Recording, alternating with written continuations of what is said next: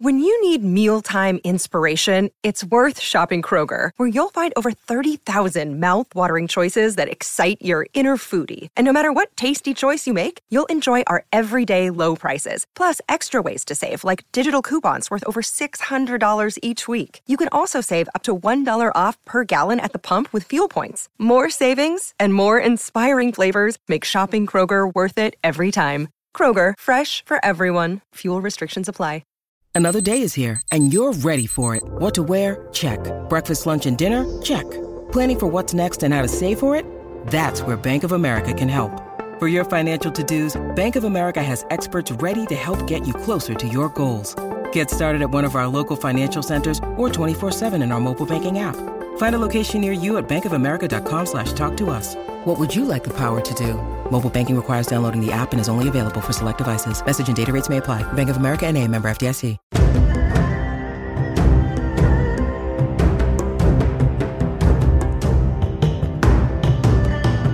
Hello and welcome to There Will Be Dungeons from therewillbedungeons.com. Yeah, that's our website. You can go there anytime and learn all about the stuff we've done or are doing or will do. And we're here again for another session with our DM, Kyle Ferguson. He's got all kinds of fun stuff planned for us today. So I would just like to say as a reminder, if you like a nice warm tea in the morning or at night or in the middle of the day, whatever your preference may be, head to phoenixpearltea.com/TWBD rather, and grab a tea that most fits your day and perhaps your favorite part of the show. That's phoenixpearltea.com/TWBD. All right. Wasting no time, we toss it over to Kyle to remind us what happened last time on There Will Be Dungeons.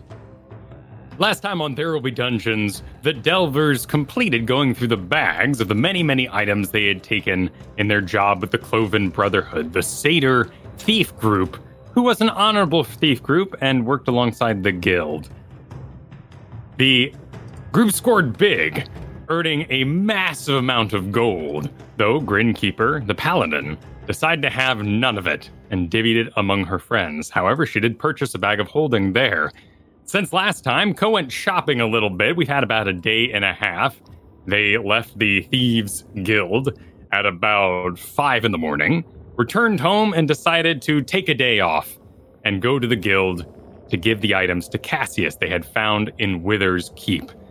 During that time, Co has bought a Cape of the Mountebank, a Goggles of Night, and a glamour-studded leather armor.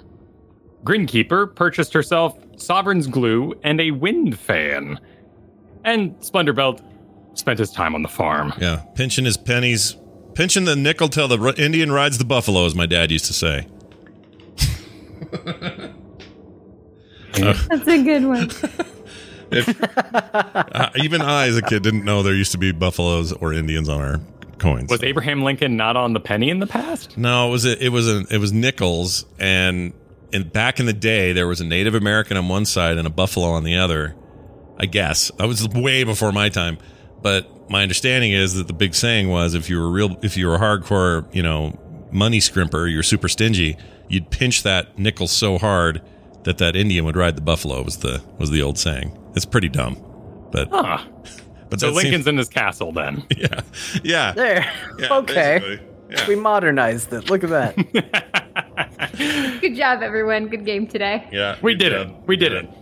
So a day has passed. A number of smaller events took place during this time. So let's go around the group and see what everybody got to before we return to the Dungeon Guild to speak with Cassius about our findings inside the Wither's mansion. First up, Grinkeeper. You returned to school at about 6:30 in the morning and had a class at 8 a.m. Please roll a Constitution saving throw.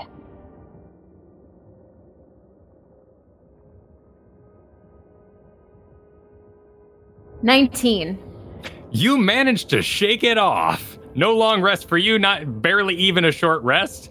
You're doing just fine. You get all dressed up in the morning, you wipe the sleep from your eyes, and you attend a meeting that is being held about which restaurant in Atemer should source the food for the upcoming Bronze Ball.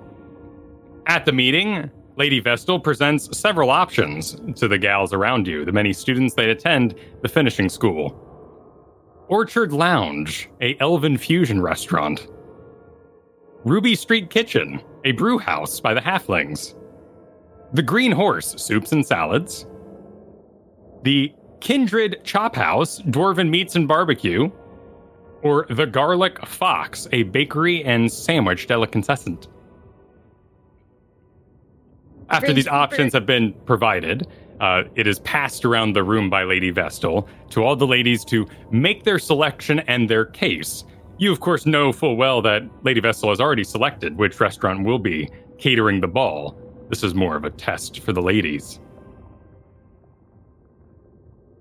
Grinkeeper would choose the Elven Fusion restaurant with the argument that other foods are too dirty or too greasy. You want something fine and delicate as you dance the night away. Ooh, make a persuasion with that. That's a good argument. Gotta stay, light of foot, healthy. 22. An uncharacteristically good speech by Grinkeeper sends all the ladies, ooh, and a light clap goes out, very, very close to the lap, little light clap goes out. Well, Grinkeeper, it is good of you to stay focused on the dance for the evening. Very true, ladies. We do not want to weigh down our adventurers, and as they are usually out and about, they would be quite gaseous and poor dancers in the first place. Your day continues as such, and horseback riding lessons are in the evening. Co, back at home, now with your advanced forgery kit, you have had at the Withers family portrait to find the map underneath. Is there anything else you do with your day? I would gather up the items to take to Cassius, because I think I had most of them, so I'd have everything ready. I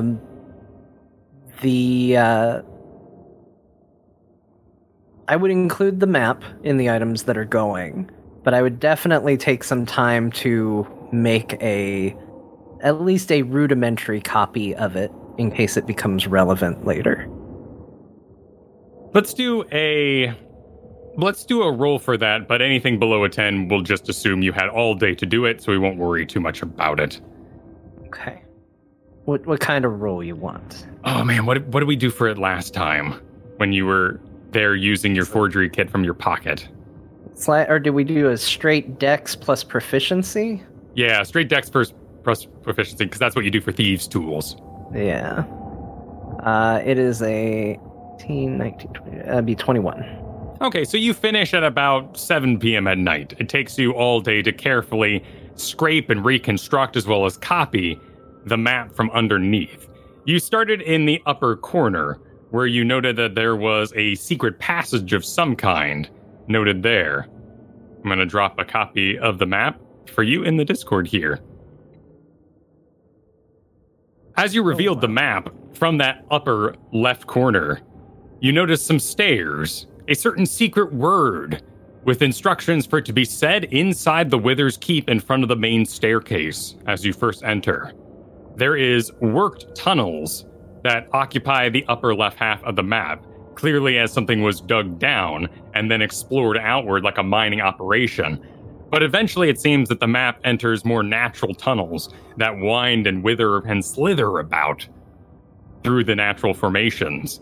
And there are several notes upon this map left by, you can assume, Enzo Withers in the past, including the Fulnomic device discovered, the Roper brood, a hooked horror nest, a secret door, to the lake bed, one map location says, the Fairnix, to the Umbral Flight, and a large structure, a wide room listed as the Black Basilica.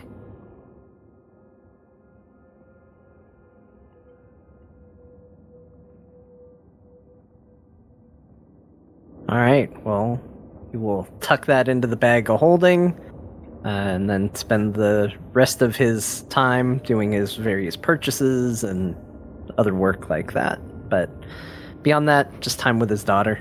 Enjoy the time at home.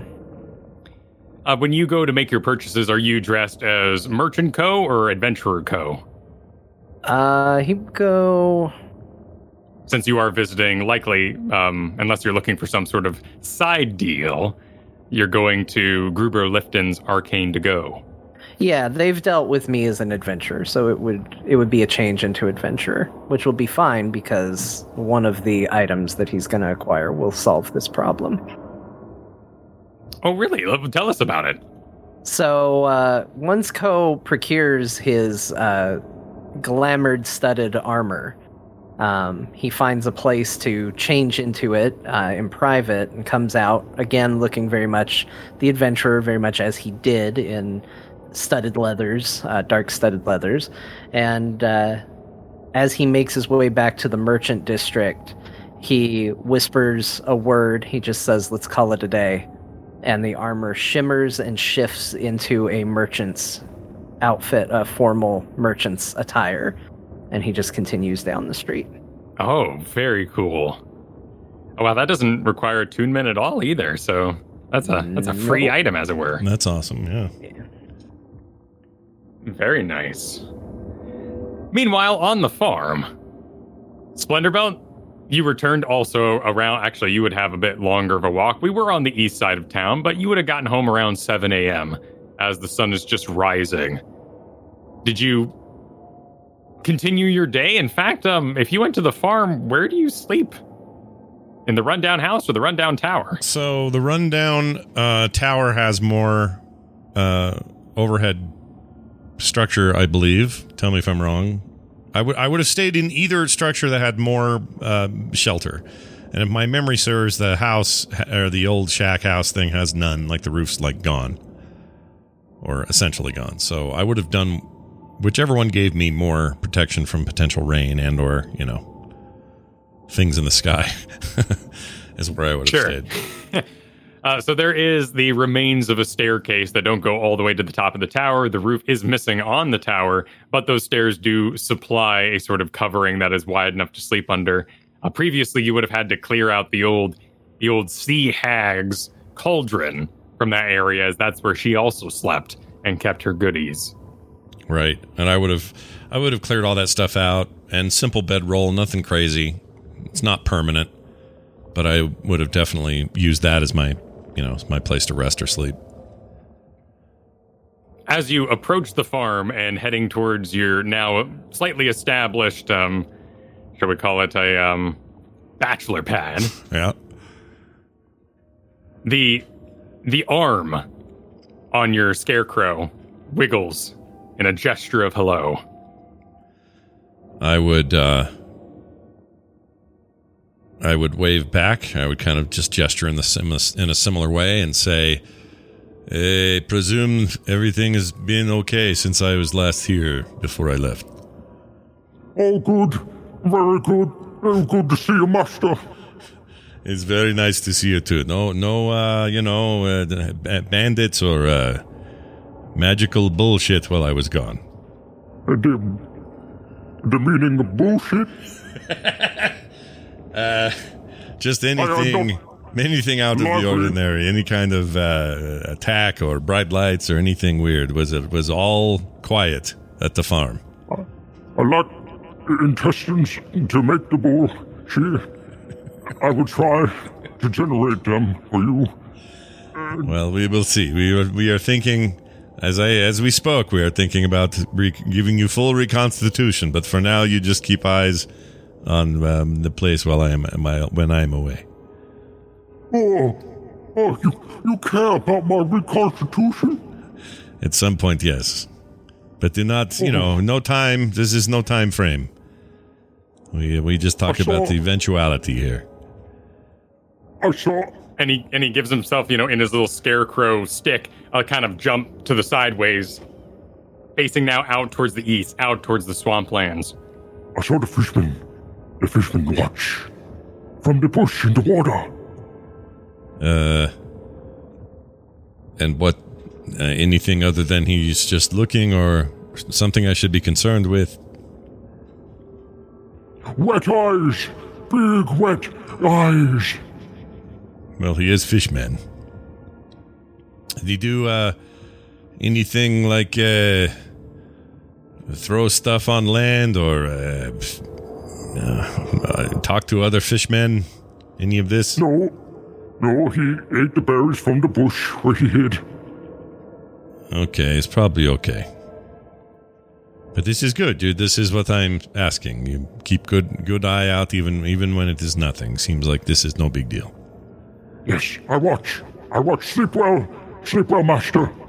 I will. You as well, if that is possible in your form. Oh, I do not sleep. I ever vigil. Okay, so you keep eye out even when I'm sleeping, yes? I can't sleep. I lack the organs for the sleeping. Well, good. This will one day be part of your reconstitution, but for now it's good for me to sleep and you for keeping eye out. It's all working together as planned. Sleep tight.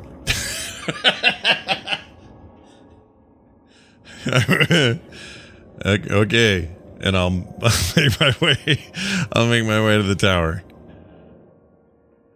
As you climb into your tower bed, you pull out the piece of paper with the many, many upgrades available to you here on the farm. And the gold from your mighty haul with the Cloven Brotherhood jingles in your mind, perhaps in your pocket. Yes, because Ko stole a bag, not to make accusations, of course, but Ko stole a bag of holding, and Grinkeeper purchased a bag of holding. So your monies, which was about 7,000 plus an additional 5,000 from Grinkeeper, are just jangling in your pockets, along with the gems, which you decided to not translate so you could have one of each. Right. I would probably want to figure out a way to stow this business, because I can't be running around with money all the time, and I don't want the cow to see where I put it. So I would want to like bury it and or hide it under some rubble or something that I felt was safe. So I would probably go out about the business of looking for said safe space to put it, buried or otherwise, inside of the castle, preferably. Spread it evenly amongst some breakable pottery vases spread out around the farm.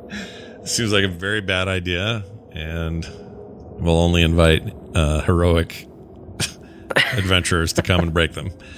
So I would One thing of note, Kyle, sorry, real quick. I forgot to mention in the evidence turn into Cassius, I would not be including the music box. That would be held on to. Good to know. We'll do a full list when we get there, just to be sure. Because there's also certain items that were pocketed by one Splendor Belt, which might not also be sent over for inspection. So we'll get there in a moment. Yeah.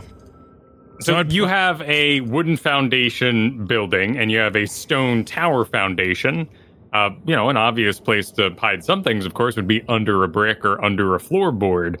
There's also, of course, the Minotaur, and something you could put in his range or in his skull, even if you wanted, and anything there above, below, out in the woods, whatever. Now, what would Splendor pick?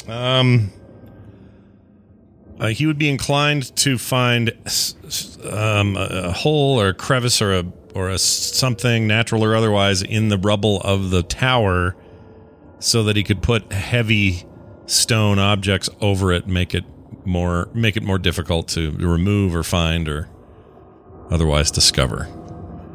More than floorboards. In his head, floorboards everyone does that. He wouldn't want to do that. It's like hiding your key under your doormat. Everyone does that. So he wouldn't want that. So not necessarily, you're not talking about like the foundation stones in the tower. You're talking about more in the tower walls and the steps, something more along that line. Something like that, where something has fallen out and I can jam back in with the money behind it, or I could, if there's some small sort of hole somewhere that has already either naturally happened from the destruction, or I could dig myself and then put a larger hunk of rubble on top of, that sort of thing is what I'd look for. Okay, let's roll an investigation check then, as you search about. You could also do perception, should you choose. Let's do perception, I think. Why won't it let me... I just realized. All my roll buttons are gone. Hold on, I changed browsers. That may have done it. Hold on, let me me bring Chrome back up. Hold on, everybody. No big deal. Just Scott realizing that changing browsers isn't always a good idea. Okay, there we go. That's okay. We'll jump over to Grinkeeper real fast. Yeah, do that. Grinkeeper will ride on your earlier Constitution saving throw for your sleep. So you're making it through the day. Of course, getting a little weathered as the day goes on. However, it's time for riding class, and I would like you to make a dexterity saving throw, or an acrobatics if the skill is higher for you. 6. A disastrous lesson commences. Oh no. She's terrible at riding horses. The fellow students are quite amused by your lack of ability, and the teacher suggests that maybe perhaps you should switch over to tennis instead. This is going to be, after all, a full semester class. Grinkeeper thanks them for their kind suggestion, but she will see this class through to the end. Thank you very much. Her parents didn't pay for her to take tennis. Very well. You said that with such disdain. Wow. That'll be a story there. Should we roll perhaps another persuasion or deception here? Let's go with deception, because her parents wouldn't care. They would probably prefer if she took tennis. Okay. Especially her mother. 15. All right. Everyone is awed by your determination after your recent performance during the food selection meeting. You're certainly rising in rank at the moment. Grinkeeper, the frail girl who could barely stand 3 days ago, is now out riding horses. You know, maybe it's not such a big deal that she's messing up and a little tired today. After all, she did just recover from many, many ailments. We jump back to the farm. Yes. Where I was about to do this. A perception roll of 13. And that's the spot you find. A 13 perception spot. Okay. A brick has fallen out of the wall, and below it is a large empty brick. And inside you, in fact, find that the previous hag was also using this. Inside you find a very dried and very withered bill of a duck, a bloodied rag, a wool cap, and a knuckle bone, which has been hollowed out and filled with some sort of plant matter. All right. I would look at that. I would look at that knuckle bone, see if I could find anything about it that makes it unique. Maybe an Arcana check or something to sort of just, I don't know, see if it's more than just a knuckle bone. Yeah, make a nature check. Nature it is. That's an 18. Seems she built some sort of smoking device out of this knuckle bone, and it's basic tobacco. Okay. So it's just paraphernalia. Then I would pull all of that garbage out of there and shove it to the side. Oh no, this is a bad idea because that's someone's hiding place, and now it's going to be mine, and they'll go looking for their stuff and find my money.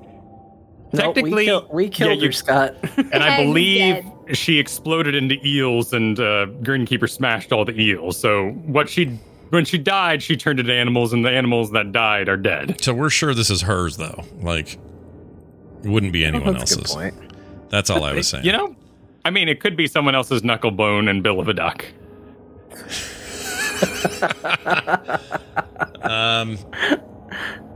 Well, given that stuff's still there and not taken again by whoever would take it after her demise, if it wasn't hers or if someone else knew about it, the fact that it's still there tells me that no one knows and no one's coming to get it. So I'll deduce that it's safe enough to do. So I'll pull that stuff out of there, push it to the side, and start jamming my cash in there.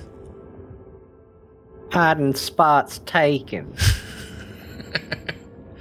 I'm going to hide my weed in there. You start shoving your gold in there, and you realize after about 100 pieces. This spot isn't big enough for all that gold and all those gems. Well, in the case of the gems, I only have, one of each kind? How many do I have total? Yeah, you could put all the gems in here. That would fit. Let's make this the gem hole, then. All right, gem hole. Yeah, gem hole is truly outrageous. So if we cover that up with the brick, that's where we'll keep gems, and then I'll do a similar hunt for something larger for the money. Let's do another roll then. All right, perception incoming. 16.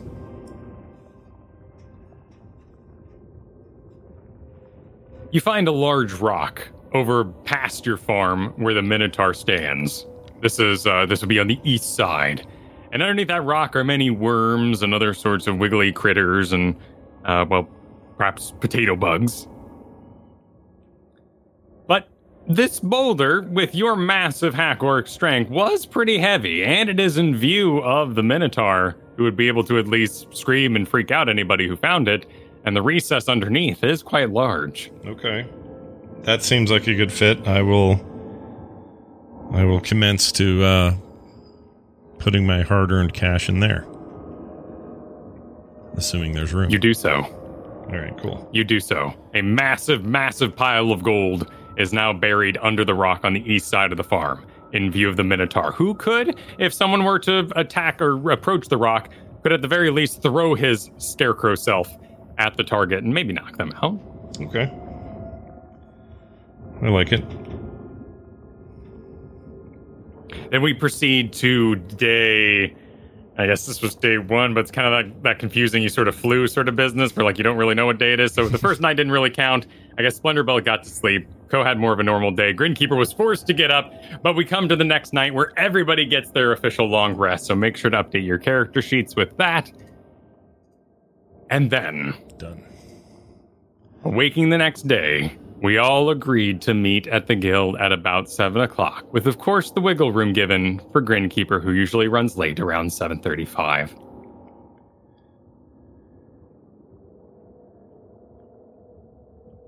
Well, I would definitely be there. On time, or I would try to be. Then we head to the guild.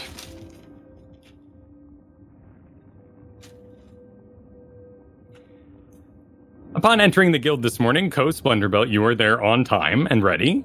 You see the place is populated as it normally is on a busy little guild day. There are people coming and going, adventurers, wood leaguers, bronze leaguers, all taking jobs and getting ready for the day. As per usual, Riley, Mancave, and Belsoonish are at the bar, tended by Groinhammer.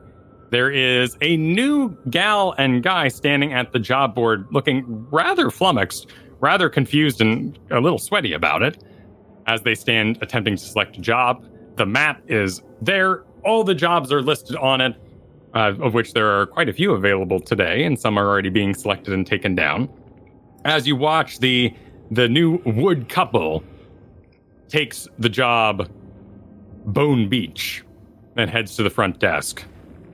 In addition, you see such jobs as Camp Wyvern, Poppin' Slads, Triple Threat, Owlbear Bridge, and the 2 silver quests that have not moved in a while, Dragon Mountain and Research Recon. Cassius stands behind the front main desk where all the jobs are turned in and of course selected, and Clearstone is manning the acquisitions desk this morning, which means Jimmy is apparently off, though as we all know, Jimmy likes to run the night shift as well. You also see in the common area where the desks are, Broadside. This was the Goliath that you saved from his sort of mind-controlled days during your final mission of the previous season, as well as Vivian Plume. This is a flame-haired blue lady who sits having a lovely little cracker and cheese lunch with a small imp across from her who giggles and also enjoys the cheese and crackers. By blue lady, you just mean she's blue in color, but does anyone recognize her, like her background, her race, or whatever? Yes, but I said it wrong for years in my head, so I need to look it up real fast.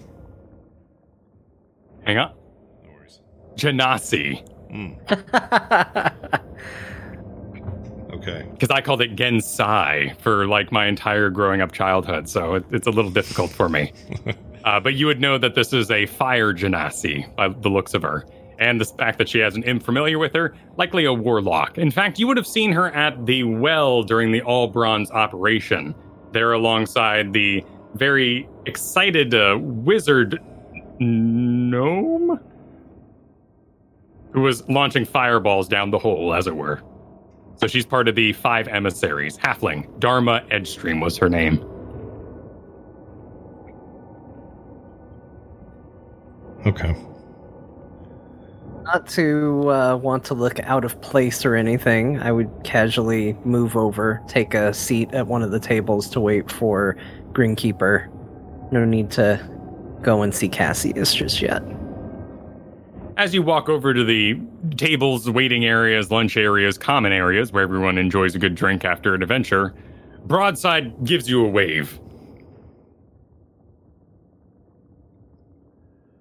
Give him a nod. Is it just acknowledging, or is he wanting to chat? He's seeming a little excited to see you. In fact, he hasn't talked to you since that day you all went to the Noble Hollow together. I'll go and sit down next to Broadside. Ko, yes? Yes. I wish to thank you for that day. Now, 3 weeks ago, you saved me from that daze that I found there in the Underdark. I appreciate you. Your recommendation also allowed me to keep my job. You seem like a decent person, and dealing with magics can be tricky, for sure. You have gotten back on your feet, it seems, if you're back in the guild. I have. I found the guild's work to be slightly unsettling since my time in the Underdark. However, I am finding comfort in doing lower-level quests and making a living for myself there. You might be interested to know that Cheat, the necromancer, Death Domain cleric, was reprimanded and sent for clerical duty at the academy. I have to say, I honestly think this is probably for the best. Cheat was a little much. I worked with her for many years. I found her to be efficient, but she enjoyed all aspects of her job, including the darker ones, if you catch my meaning. I do. If you ever get a chance to stand for review for her, I would hope that you give an honest review. She did not act unkindly. She did not act against the guild's intentions. She was merely overcome with curiosity as to what the Noble Hollow would present that day. It is a fair assessment, but it would also be fair to say that her curiosity nearly got a great number of people killed.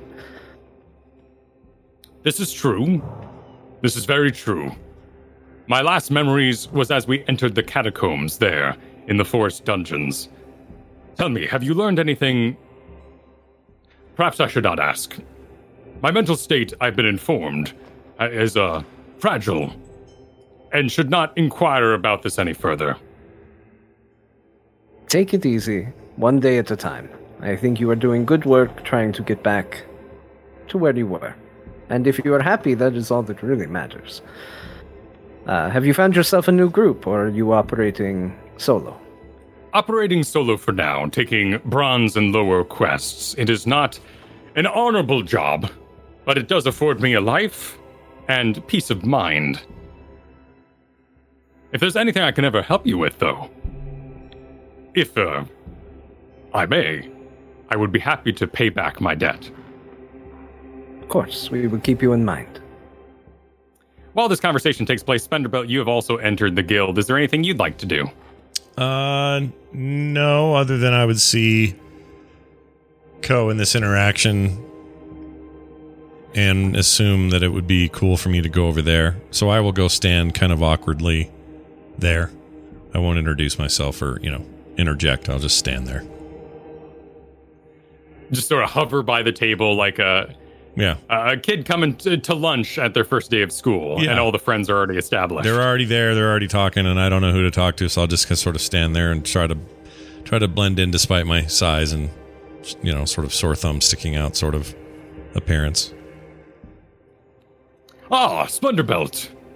I too must thank you. Please join me at my table. I would be happy to purchase you a food item of your wish. Oh, this is good.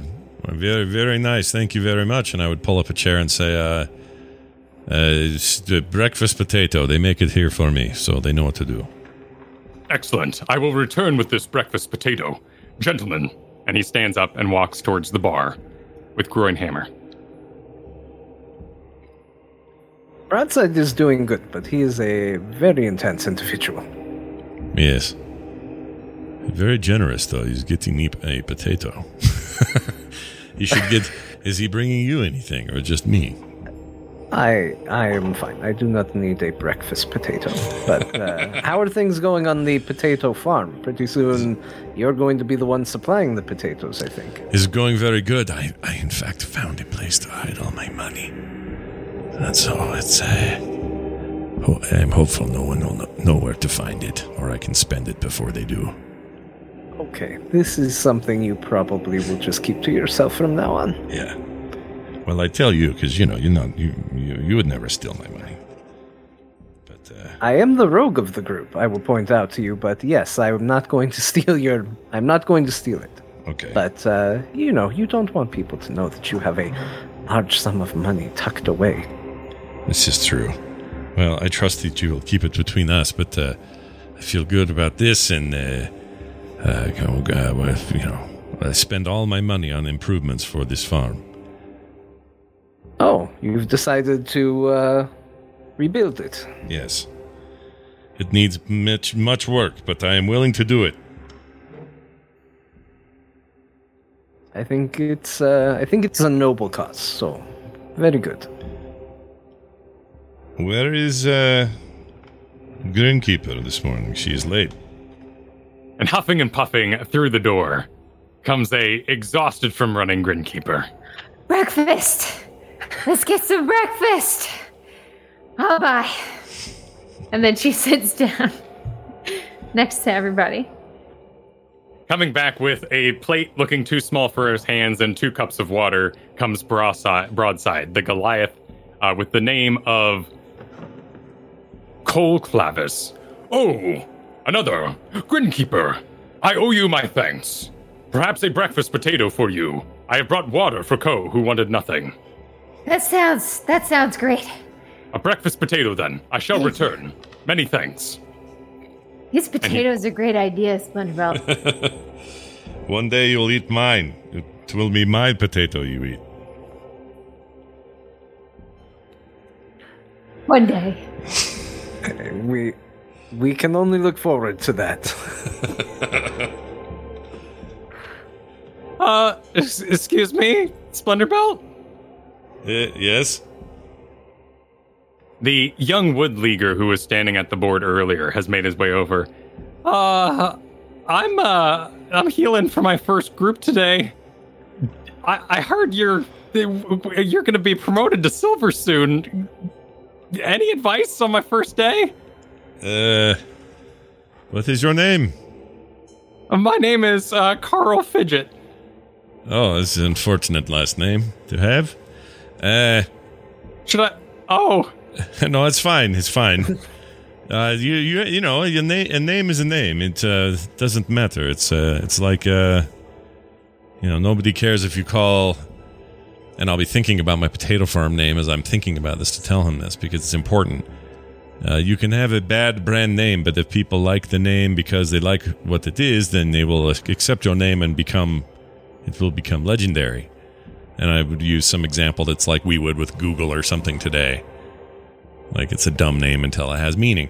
And I would say, so your name will only be as good as your actions, and your actions must be pure.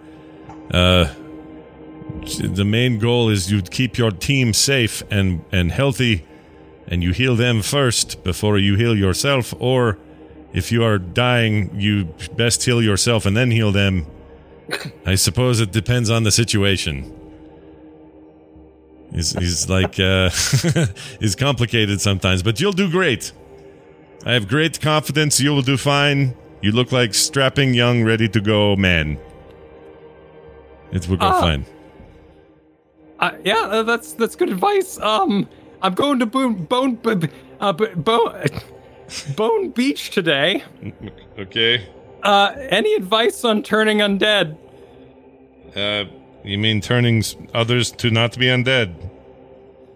Or no, the cleric ability, turn undead. Shit. I hear it's very important against the undead. Yes, I'm very familiar with this action. One moment, please. Hold on a second. I really don't know much. Why isn't he a teacher? Yeah, why a potato farmer? Yeah, why isn't he instructing the youths? Can't figure out why. All right. Why isn't this spell shit working? Hold on. I'm trying to find this damn spell. What is it again? Turn undead? Dead. Turn undead. Oh, that's why I did turning. Okay. Just picture Splendor Belt flipping through a little book. The table is just...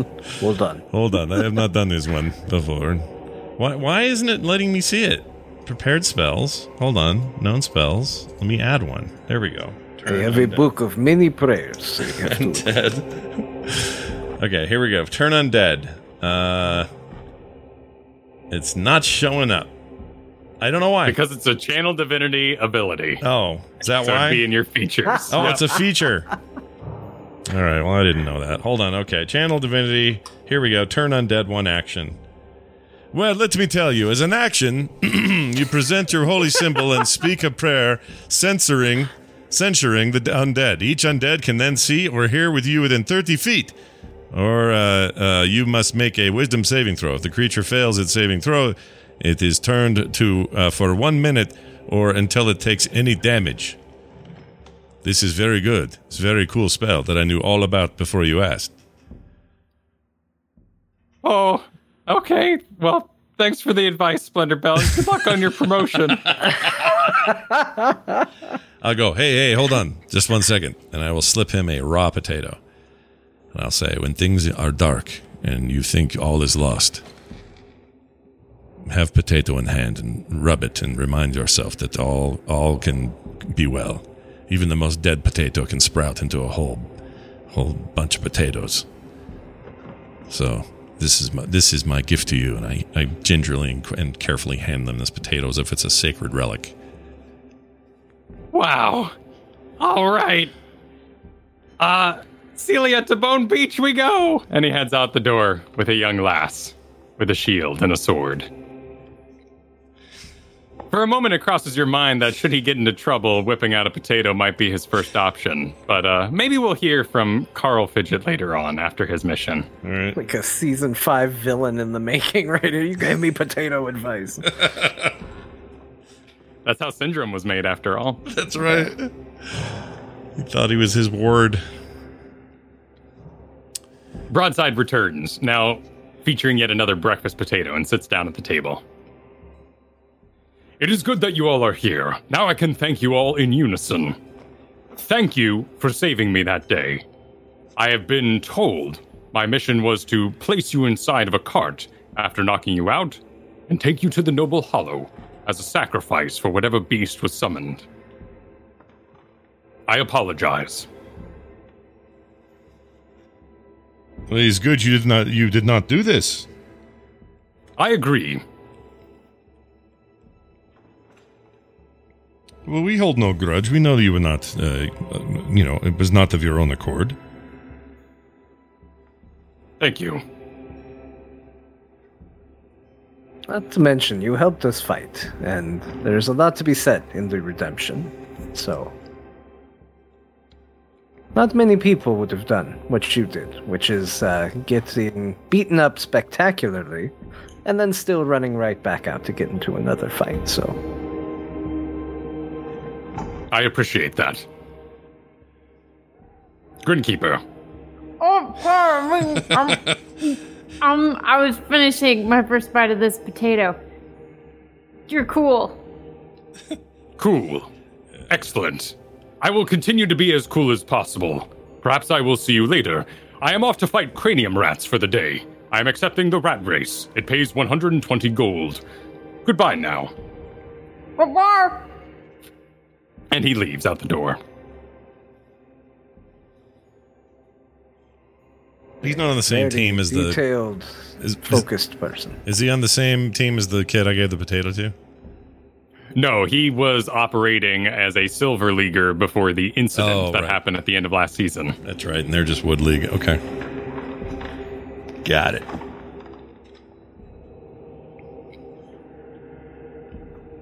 Then you all continue your breakfast. But is there anything you want to talk about now that the Cassius desk is open before you approach? Ko would just mention that. I think it's time we got this evidence over to Cassius. I'm good. Yes, this is fine, and I would wolf down whatever was left of my breakfast potato. Okay, I think we should all go up. Just, look normal. Splendorbelt, look normal. Why, what does this mean? I'm always normal. Okay, follow behind us and just stand there. Okay. Now, as you approach Ko, you did pick up those several items. You mentioned that the glamour-studded leather armor allows you to transform it into normal armor. Does it look any more robust or special in its natural armor form, or do you decide that as well? No, it looks like pretty standard studded leather armor, but I can change it to look however I want. It doesn't necessarily have to look like clothes, so I can fancy up the armor if I want. I can kind of do whatever I want with it. But right now, Ko looks pretty much exactly how he looked on previous adventures. Are the goggles resting on your forehead, or do you keep them in a pocket? They're in a pocket. And the cape is sort of the base description is a bright red cape. Is that on as well? Yep. So he's got a flowing red cape hanging down from his back. Looks very regal. The sash that normally was around his neck is tucked away, so the cape has kind of taken its place. Excellent. And Splendorbelt, you are currently wearing the cloak of protection you found at the Wither's Vault. Correct. But I've purchased no additional items. Grinkeeper, you have the Sovereign's Glue and the Wind Fan. Are those both in a bag, or do you keep those equipped on your person? They're in my bag of holding. Excellent. Which is a sort of side satchel with the gems, which would hang across your chest. Perfect. You approach the desk, and Cassius looks up. Ah, good to see you all.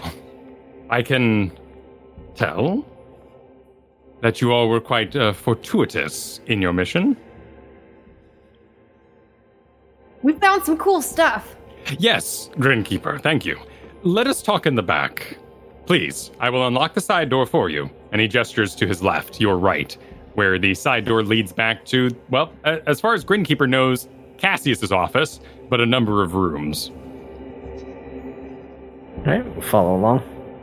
He leaves his desk, the door by you unlocks, and you enter a long 10-foot wide hallway that spans the length of the building for the most part. As you walk down the hallway, you see Archives and Quests, a room that would be connected to where the quest board is on the opposite side, but you do not enter there. You pass a door labeled Cassius's office, Clearstone's office, Jimmy's office. You hear a slight snoring coming from Jimmy's office as you pass.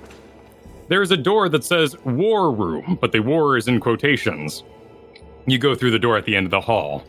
Here you see another 2 rooms out in front of you, Selenar's office, personal storage, and then Carrie Underworld's office, and you enter into there. As you enter, you are immediately assaulted by the many dusty, booky smells like that of an old library archive.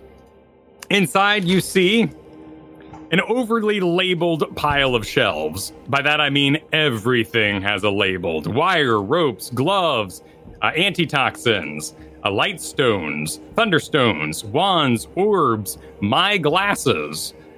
Everything has a little label next to it, but, for the most part, the room is well kept. The books are haphazardly stacked, though, on top of the tables. There are far too many hourglasses to be of any use scattered about the room. Several abacuses are laying on the floor. But there's no odd food items. The smells are all of archives, not of death or anything alchemy related. You do see along the back wall, however, though, in this large 25 by 30-foot room that's kind of making up this laboratory area, an isolation glove box. This is what you would find in sort of a disease lab. A glass box with 2 glove holes that go into it so they can interact on the inside. You also see many, many tongs hanging from the wall, and what looks like a small torture rack, as well as a small number of torture devices, but they're all tiny. They don't look like they're made for humans. Also, opera's playing. What is this? I don't know. I don't know why that's playing. I'll find out, though. That's weird. An old record player over in the corner. There we go. I was hoping for something. Oh, what's a music box? All right, well, continue. I'll find the right thing. Okay, it's probably like a search for like alchemy lab kind of stuff made it a little weird. This is more sterile. It's still very much personalized, but clinical. And as you enter Carrie Underworld, the halfling who wears her lab coat and has her large red horns sits with her arms inside of the isolation box. And over her shoulder, you can see that there is a short sword in there. And she has a wand, and she's poking and prodding the short sword, saying, "Wake up! Wake up! Are you awake? Are you awake?" Ah, he's not real. Oh, hey, everybody! Hello, Carrie. What? Oh, Cassius, why, it's been a while. How's training going, Co? Great. We're doing very good. Yeah, Wildfire still meeting up with you? It's been a little bit of time since I've seen Wildfire, but I'm sure he's very busy. Right. Okay. And then Cassius turns to you, Splendorbelt. Speaking of Wildfire, take that damn thing off. And I look around at myself. What is it you're meaning? Take what off? Splendorbelt, the Cloak of Protection, of which is now listed as a stolen item for the Wither's vault. Oh. I figured it was to open to, you get this shit, you get to put it wherever you want. But okay, it's fine. I take it, I'll take it off, fold it up, and tuck it behind something or into my bag. In the dungeons, perhaps. You all... And he finds his composure. You all did an excellent job infiltrating the Wither's vault. I am very excited to see what you may have found inside. However, there are several reports going around town which are going to make this a little more difficult. First of all, the items which are more mundane, like the cloak, have been reported to the local authorities, as well as the guild. We have word that Wildfire and the Broscale family has been personally hired to investigate and find the missing items therein. There are a number of gems that were stolen, as well as a number of mundane items and magical items, which were reported. I'm sure some of those items were not reported, though, and I'm very excited to see them, however. We also have reports that he is currently questioning, with the help of a watermancer, his furnace. If you spoke to his furnace while inside the building, I would like to know any information you may have shared with it, as we might need to protect you. Yeah. We had good conversations with the furnace. It was a fire elemental. He was really cool. I don't think he knows my last name. Oh, does he? Did we tell? I didn't think we told the furnace anything too important. The furnace knows your last name, Grinkeeper. There was a riddle, and I got it right. It was great. I see. Well, that does complicate things. There was also a report that one of the help reported a pile of cloaks was making its way through the halls. I assume this was one of you? Actually, it was not. It was the other rogue that was recommended for the job. Ah, Shrugs, your demolition expert for the mission. Yes. Perhaps a little better at demolition than sneaking. He was not seen, though. It was just a pile of cloaks moving about the hallway, so they know there was a thief inside. They know someone let out the furnace elemental, and that the furnace elemental burnt a good portion of the building down. Oh, that would have been Ko. And then Grimkeeper's like looking at Ko pretty excited. It was pretty awesome. It was me. I figured that perhaps in all the chaos and confusion, maybe the elementals would be dealt with and not be able to be questioned based on, seemingly going rogue and starting a fire. I see. It did cause quite a bit of commotion. However, since the vault was far removed from the fire, the items therein were reported stolen, not burned or destroyed. There was also the jade, which went missing upstairs, but I understand that was part of the Cloven Brotherhood's mission, and they were probably very happy you completed it thusly. Yes. Did you manage to explore any more of the house? Wither's study, for instance? Unfortunately, we were discovered somewhat. Well, Shrugs was seen before we were able to explore too much. We were only really able to get Jade and the private vault. Where's the jade now? It is with the Cloven Brotherhood. Then that can be their problem. That is fine. They are noble as thieves go. Let's see what other items you collected inside. I have reports, of course, of the cloak missing, as well as a wizard's hat, and a number of gems. However, the other items would interest me more, the ones he did not choose to disclose. A piece of paper. Look, I translated this word. It says, hold on. And she's going to stare at the paper after pulling it out. She folded it a little, so the writing's a little bent and smudged. Calazar. Does this have any meaning to you? Any of you? No. No. We do not know what it means. No.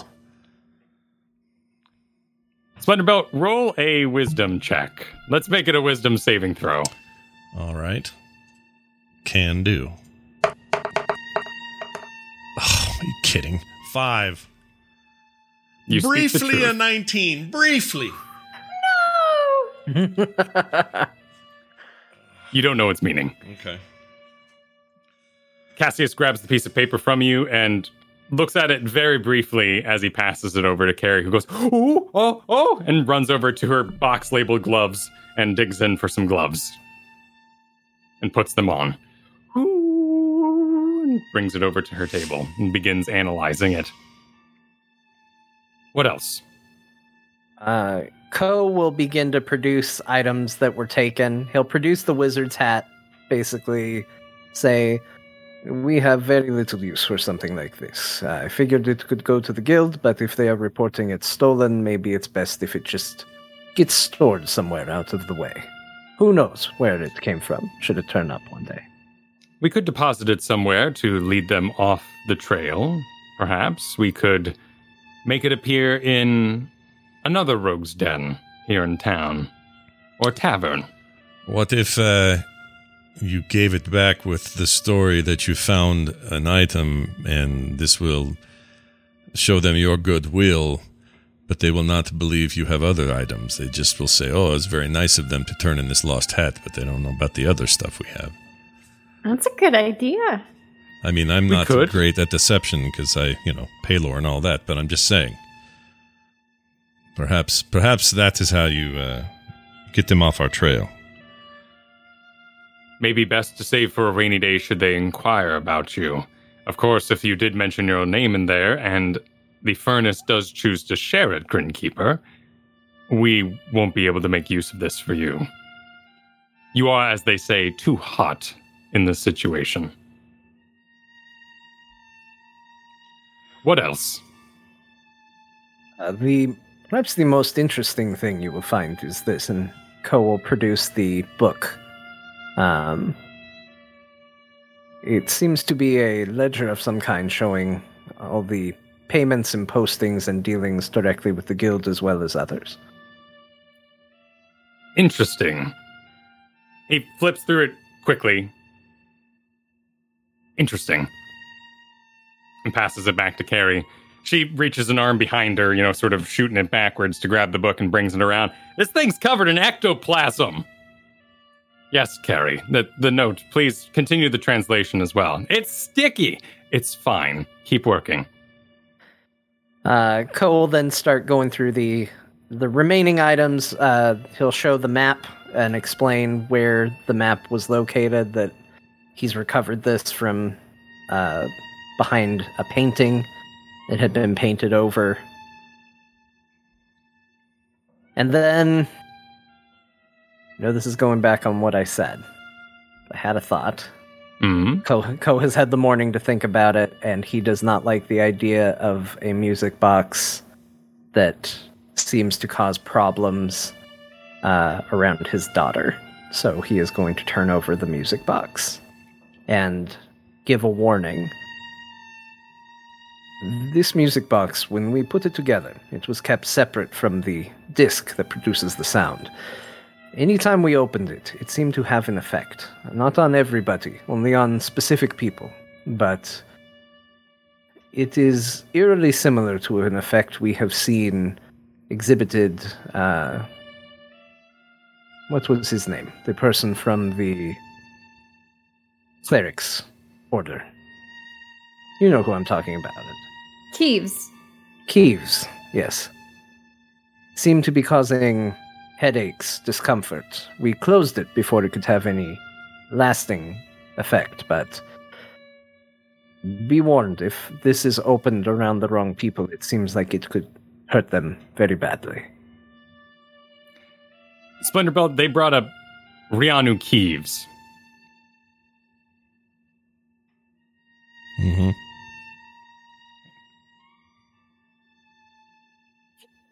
And? Didn't you just say they brought a Rianu Keeves? Splendorbelt.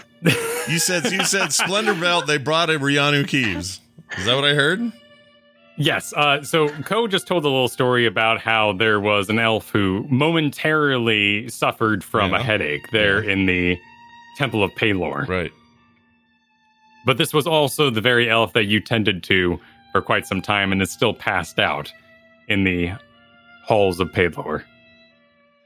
Oh, that's the same? Hold on. That's Rianu Keeves? That's Rianu Keeves. Oh. All right, so what's he asking me? Just, it was mentioned around you, if it interests you or not. I would,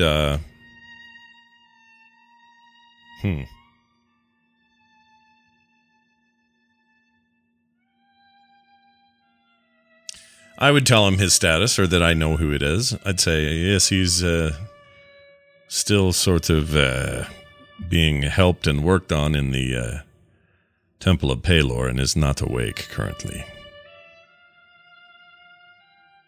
They are doing their best, but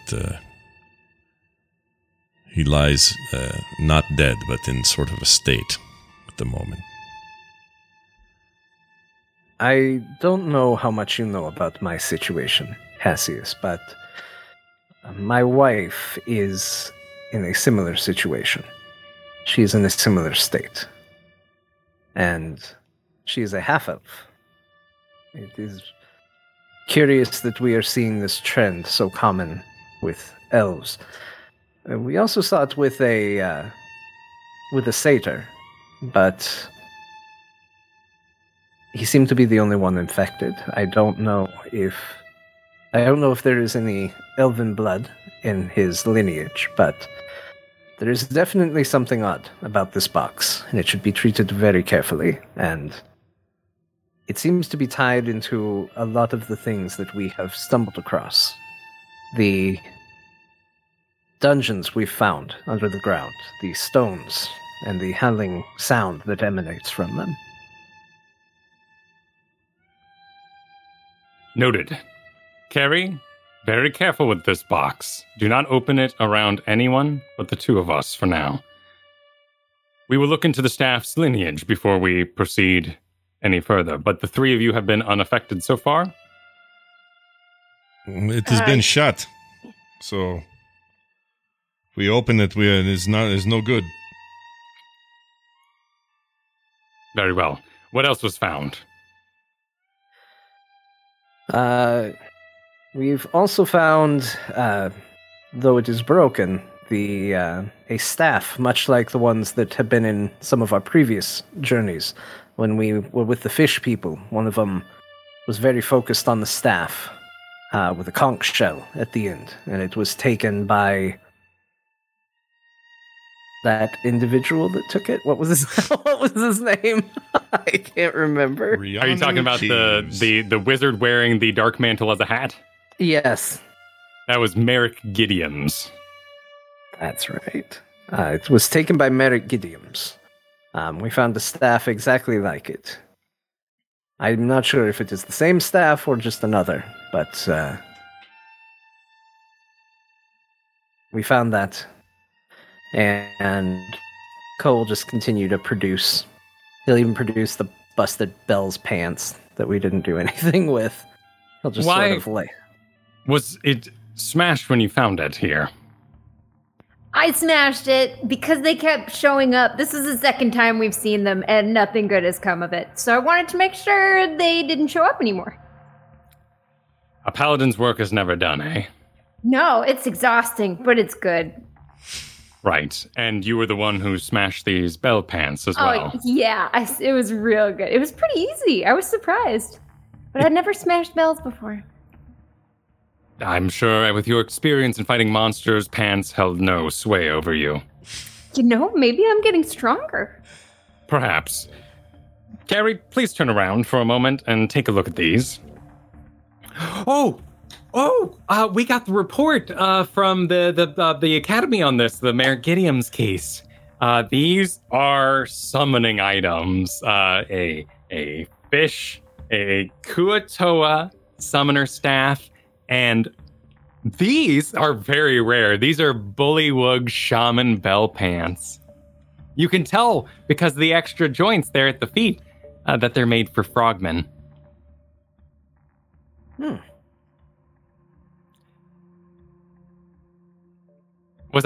I keep going? No, I think that's enough. We also found this, and he'll produce the vials of black liquid. It was a good story, but I'll get back to work. She turns around and goes back to work. I'll present the vials of black liquid. Now, have you turned in the previous vials, or did you keep those in your personal sort of stash? I think we turned them in. I don't think I had them. So I don't think it's the first time that they would have seen this. He grabs the vials, very much like the previous ones that you have delivered then. It is a strange coincidence that we keep running into things like this. I'm starting to see a pattern on many of the missions we've undertaken. Similar writing, similar artifacts, similar things of this nature. We have done some tests on the previous files, but finding these in Wither's vaults is certainly a connection.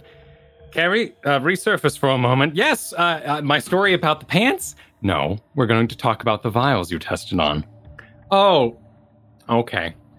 So the previous vials you turned in were actually just sand, mud. It does sort of form a sentient-like slime that responds to prods, torture. Aggressive research. Right, Cass? Right. Aggressive research. And emotions in the area as well. However, when dehydrated, it is black sand and water.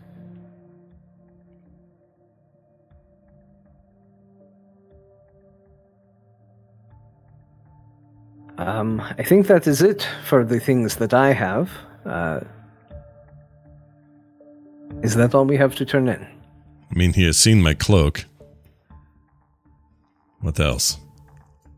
You Take don't anything else? You don't want my cloak, right? I can keep it. It's all dirty now. It smells like me. Splendorbelt, I understand the importance of items of protection for adventurers, and a +1 cloak of protection is certainly a valuable item for one in your job line. I just merely request that you wear it only when you're outside of town, so that these authorities might not find you wearing it. It is quite obvious as it features the elven markings on the clasp in the front. I can do this. Very good. For game's sake, you can just leave it unequipped, or leave it equipped, and we'll just say that you take it on, take it off, but okay. Help me out a little bit with it. All right. No other items then. I was working on this page. It's really cool. I think there might be something to translating. The page you already passed over. Yeah. I translated that. It took hours, but we did it. The name at the top. Yeah, that's an ancient elven language. It's very impressive, Grinkeeper, and you must be very studious to have done so. Yeah, probably the first time. Thanks for saying so. It shouldn't take hours. Carrie's banging in the background. It shouldn't take hours. But I've already found something. The name on your paper here matches the password in the Skull Keep map here that we have. And this page is a list of titles. It's all very worn with time, but these are the full titles of the position of the Kalazar. And here at the top of your map, it says Kalazar Zol Kulam, which means essentially Kalazar Rise Again. Grinkeeper's sulking a little bit. It is very old Elvish. It's very old. It was actually really hard. I do this thing for a living, so, you know. Grinkeeper's just staring at the floor. But the bell pants are really smashed. You should feel really good about that. I'm going to get back to work, okay? I'm sorry. I smashed them good. She's great. Now, out of pure innocence, Splendorbelt does not produce the dice from his pocket, however. Oh, shit. Yeah, he forgets. He forgets he has the dice. Like, literally, he would forget. But that's the thing, right? We're going to acknowledge as a player in a group that Splendorbelt would forget. Oh, he totally would forget. If the player wishes to produce them, then we need to get Splendorbelt on board. No. He would full on forget he has these dice in his pocket. Perfect. And a candle. Yes, candle. Who has the mirror? Do we turn over the mirror? I never What was got the the deal mirror. with that? Grinkeeper played with the mirror. She fixed her hair and then she got to translating. Okay. So if it was on the desk, if it was grabbed, it would probably be with Yuko. Okay, yeah, I'll hand over the mirror as well then. What is this one? You can fix your hair. I see. All mirrors are capable of this. No. The back of your head. He holds up the mirror. Oh. And does a little bit of his own hair. See? Oh. Well, that is... Carrie? Oh. Yeah, I mean, if you had a psionic worm attached to the back of your skull eating your thoughts, you'd be able to see it, but I don't know if that's what this would be about. So, your brain would be getting eaten, so if you looked in a mirror, it's not like you'd know it because your brain would be getting eaten, so, you know, it's not useful for that. I'll keep it. I'll figure out what it's about, too. So, and she slides back over to her work. She's one of my favorite characters you've done. All right. So it seems that our greatest mystery is the book and how these items go together. Yes. Yeah, this hat is great. And she puts on the hat. I can actually use this. It's a hat of mending. It lets me cast... I'm an artificer, so I can cast mending anyway. But, if I wasn't, I could totally cast mending, which is what I'm going to do with this piece of paper here that has all the writing on it that can't be read. I'm just going to fix it using mending. So I'll work on this, mend it on up. There might be something else that Withers was trying to fix, so it could be useful for that too. And we've got a whole book to read. I can probably read this thing, and she through it. 2 nights, and I'll give a presentation to y'all. Gridkeeper whispers to Splendorbelt and Co. You can read a book in only 2 nights? It depends on book. Okay. Maybe. Small words and not too long of a book, perhaps, but not a big book. I'll go through the book. I'll make a presentation. We'll do a whole thing about it. It'll be great. I'll make some projections. It'll be great. That'll be fine, Carrie. Thank you. If there's nothing else, then I have a request of you all. The Broscale family, as I mentioned, is being hired directly to investigate this. Wildfire, in particular, has worked for the Withers family for quite some time and is very efficient in his investigations. If possible, I'd like you to take a job out of town. Skip town, as it were, for at least a day, while things calm down a bit. I am impressed by you, Co.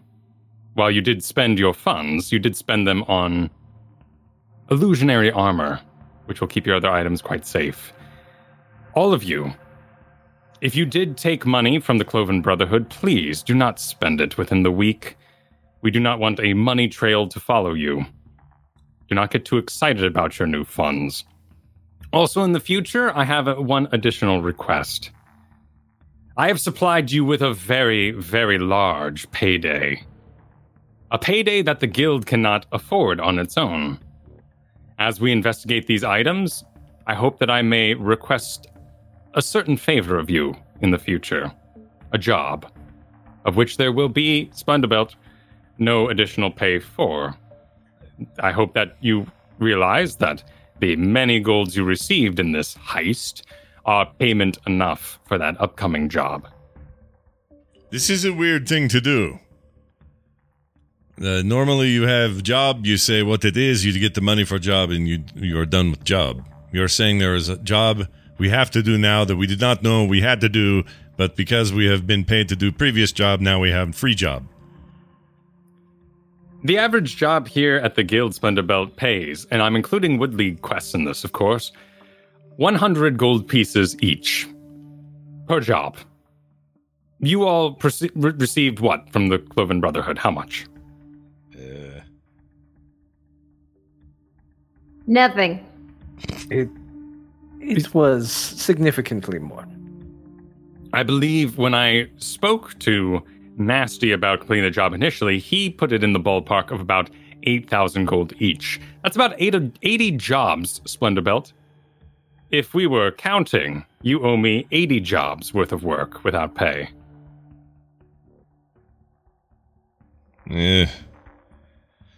I'd like to know what I am doing up front, but I suppose you are right about the math.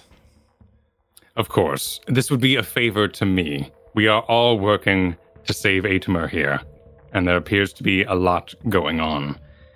I am disturbed by the news about Rihanna Keeves, and if there's anything you would like me to do about your situation, Co., I would be happy to help however I can. I ask that if you have any information or if anything is attempted with Rihanna Keeves that makes him better, you will let me know. I would like to know full about your position.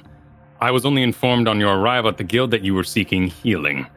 I do not know anything else about that situation, and I will not prod further by magical means without your request. However, if you find the matter sensitive, I will be happy to invade your thoughts as needed. I could just tell you. That would be sufficient.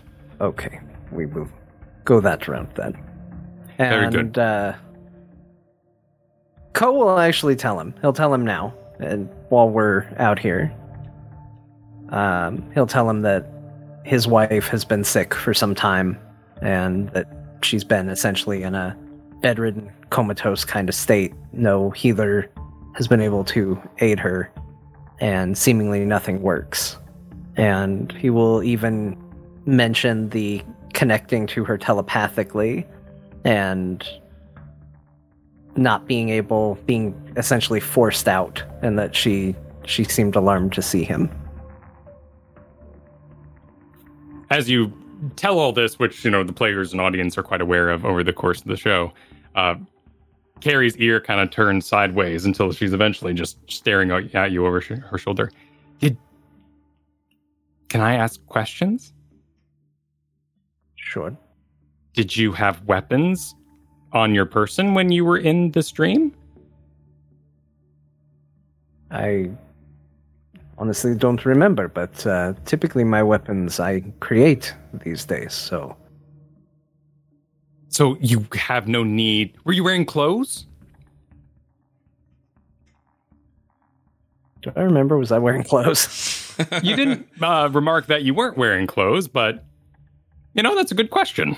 You didn't ask at the time. I didn't look down, Carrie. I was focused on other places. Because if you're able to produce your own weapons in there, you could actually do something about it. You know what I mean? You wouldn't have to, actually bring physical objects in. And you did this with your Yes. the brain whispers? Yes, with the brain whispers. And from reports, you can connect multiple people.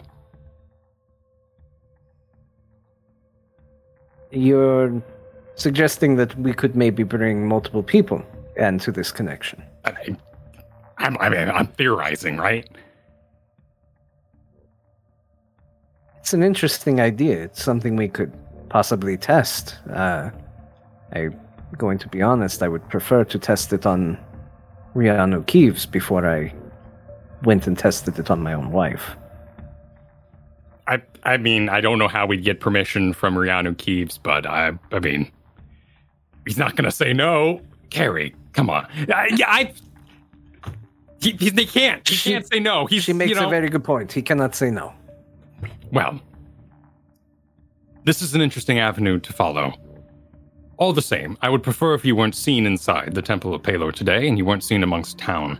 Is there a job you would like to take that perhaps takes you beyond the borders of Aether? We looked at the board briefly. Poppin' Slads, I think, stood out. Would that one be acceptable? Poppin' Slads. Excellent. That actually takes place in Gemholm, a sandbar in the middle of the lake. That would be quite out of town, and a good 6-hour boat ride. That is acceptable. Sure. We will go ahead and do that one then. Well, very good then. I will alert Gil. Gil will meet you at the docks.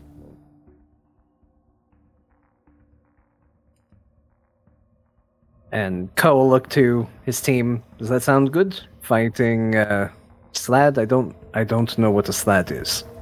Let's find out. I have no idea, but it's fine. Ko will look at Cassius. Do you even know what a Slad is? We have a library for a reason. However, we are currently in Carrie's office, as I'm sure she would be more than happy to. Slads! Chaos beasts! Great things. I call them things because their manifestations are always a little different, depending on the amount of chaos and evil in the area. So, middle of the lake, chaos is happening, apparently, and Slads have manifested. They have advantage on magical resistance. There's usually a color coding system. The reds are the lowest tier, blues are the largest, and greens, spellcasters, and blacks are the strongest. But how they manifested this time, I'd love to hear it. They have a wicked reproductive cycle. No matter how they manifest, it's always kind of gross. What is it that they do? It's chaos. Sometimes they birth out of, pizza rolls, for all I know. Who's to say? This world has pizza rolls now, apparently. It's well known for its pizza rolls. You can get them at, you could get them at the Orchard Lounge, the Elven Fusion restaurant. Oh, there we go. Sounds good. Leave it to the elves to find a way to take something and put it in a smaller, easier to transport form. They're always on the go. Yeah. It's clean, doesn't get your hands dirty. It's truly amazing. All right, we will pop the sleds. Very good. I will see you in 2 days, then. Yes. If you return from your quest early, I request that you lay low, perhaps, maybe at a farm. And, Grinkeeper, I will make this abundantly clear. If you return to school, it could be quite dangerous for you having your name out there. Please, stay out of town for the next 2 days. Okay. I am aware the classes are ongoing right now. Yes. A difficult choice lays before you. You are excused. Thank you all for your work in the Withers Mansion. You have done well. And that's where we go on break. Perfect. All right. I felt like that was coming. Excellent. We will be back shortly, everybody. Take 8 to 10 minutes or so to do whatever you need to do. We'll be back with more. Stay tuned. We're back, everybody. Welcome back to the latter portion of today's session. We'll kick it back over to Kyle to pick things up. Kyle, back to you. Unless anybody wants to take care of anything before we skip town, we will head to... Oh, yes. Okay. Grinkeeper wants to write a note to her roommate, Margaret, and tell her to tell everyone... Well, tell her to get the dummy out, and then tell her to make it look like it's asleep. She passed out. The horse riding she did terribly, and she exhausted her brain thinking of a good response to the Elven Fusion restaurant. But if they discuss dances, she really wants a waltz. Okay, so Grinkeeper requests a waltz when the dance meeting happens, but otherwise her frail form couldn't handle both a great speech like that and horseback riding lessons in the same day. Too much in one day, so she's down until she's back. That's fair. Let's roll a stealth check. Because you got to get back into the school to leave the note after all. There's no mail? That's a good question. Her family sends her letters. Yeah, I guess you could go to the post office and send a letter. It wouldn't get there today, though. No, not even in the same town? Like, you couldn't pay for a falcon to fly it to the window. Good point. You could expedite it, right? Yeah. Okay, yeah, I'm down for it. All right. So you pay for a letter to be delivered saying this to your roommate. Yes. Excellent. I will make a note to add essentially a post office. Ko would do the usual, typically goes without saying, but we'll say it here. He would go home, let everybody know he was going to be out of town for a couple days, business trip, hire, make sure that the retainers are kept in place to watch over the place while he's gone, and say goodbye to his daughter, and head out. Again, looking very merchanty. The armor would shift back to that before he got home, and perfect. Then he would Splendorbelt, is there anything you'd like to take care of before you skip town? No, I think I've got everything covered. My money's tucked away. Would have left strict instructions for Bullhead to really keep an eye out for anything fishy. Not that he can notify me, but I would have made it just real clear that he is in charge while I'm gone, and he better make sure nothing weird happens, and then I'd be good to go. Of course, master. He's so good. We need to have a side story with that guy. He's so good. You guys head up through the market district to the docks, where you were told to find one Gil. And you look about the docks a little bit. There's lots of ships unloading their cargo. Lots of ships head up and down the river here by Atemer, heading out to the lake and to the other many, many towns, villages, and kingdom beyond. But you do find eventually a small boat. And this boat is sort of designed like a chariot, if you will. The boat itself sits quite normally in the water, but out in front of it are these two strong rods that connect in the front across another rod. And sitting on top of the boat is a craggly-looking crab with around his neck a ring of seaweed that is tied in a knot and descends down into the water. The crab, as you pass by, gets your attention and clicks and snips into the air. Ugh. Are you all right?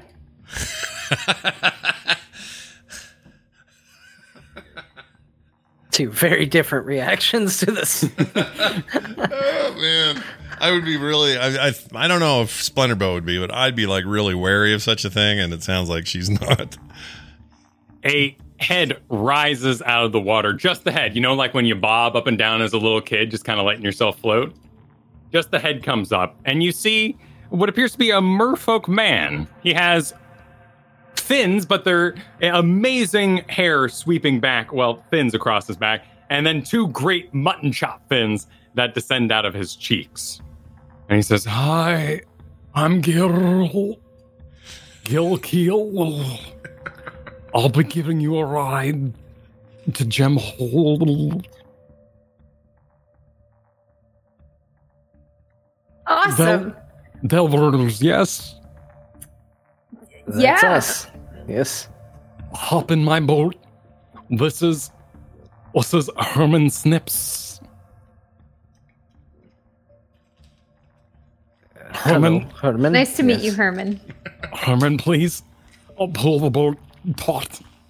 And Herman, being a rather large, we're talking like, about 2 feet wide crab, scuttles himself onto the side of the dock, grabs one side of the boat, kind of operates like the rope does, grabs the sort of metal bit that you would tie a rope around and pulls the boat taut against the dock side.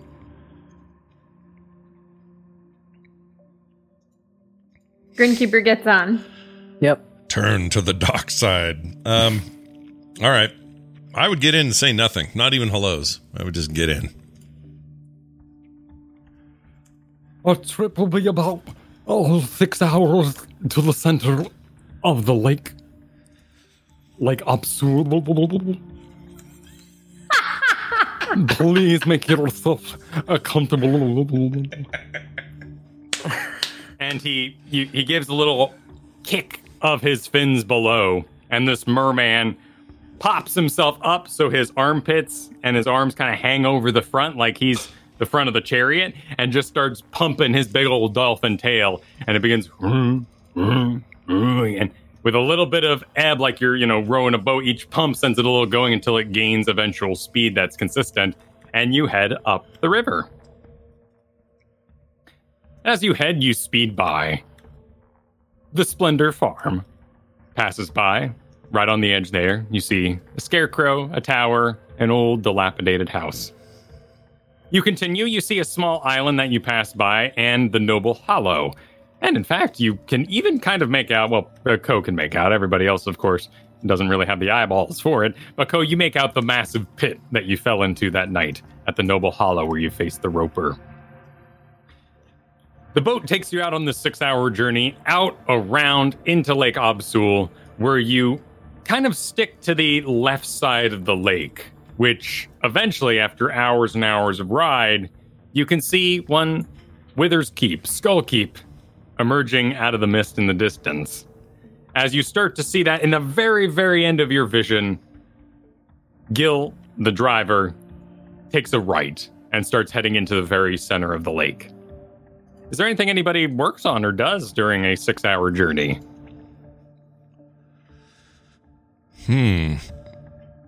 I would meditate. I would do some sort of Palor-focused meditation the whole time. Some Palorian stretches? Yeah. Just kind of sitting there. Good posture, breathing, all that. Let's roll a religion check for that. All right. Better have the thing up to do it. Okay, here we go. That would be... Oh. Sorry, it kicked me out for some reason. All right, there we go. A religion. Here we go. 7 is all. Not great. No, but you do get the distinct feeling of a voice, a presence, as you sit there meditating in silence. And it goes a little something like, Splendor Belt, Ah! your money is dirty, but you are worthy. Wow. That's the end. Okay. Do I recognize that that's the voice of possibly Palor or something to that effect? You have no idea. Okay. With a 7, you may have dreamt, you may have passed out for a little bit. All right. Fair enough. Does anyone else want to do anything on our 6-hour journey? Yeah, seeing the self-serious Splendor Belt stoically meditating, Ko, whenever he thinks he's deepest in focus and can get away with it, dips his hand in the water and flicks a little water at Splendor Belt's face as if it's just water crashing on the side of the boat. And then goes back to, rummaging through his bag, tossing a dagger around, looking around, just playing nonchalant if Splendor Belt ever pays attention to him. But otherwise just enjoying an occasional flick of water to the face. Would you like to roll a sleight of hand, perhaps, or are you trying to get his attention on purpose? Oh, no, he's trying to sneak it for sure. A 23. Pretty good. Splendor Belt, as we arrive on location, you are oddly soaked. I'm oddly soaked? Okay. I will be slightly both annoyed and flummoxed as to why I'm at all wet. And I'll look around and wonder why. Grinkeeper is deep in thought about what dress she's going to wear, because the bronze ball is fast approaching. Sure. As you head out, and your driver, Gil, makes that right-hand turn out into the center of the lake, you begin to see a collection of sandbars. Sandbars that have no vegetation, nothing on them, no sea critters, no barnacles, no nothing, just a bunch of sand, which kind of communicates that these things come and go with the tide here in the lakes. But one is viewable out in the distance, one larger sandbar, and you're heading right for it. And on it you see a series of stilted buildings made of wood. And at their base on these stilts is all the barnacles and things you would expect to latch on to anything permanently placed here in the lake. You find yourself at Gemholm, and there are some 13 or so buildings, all with these stilts.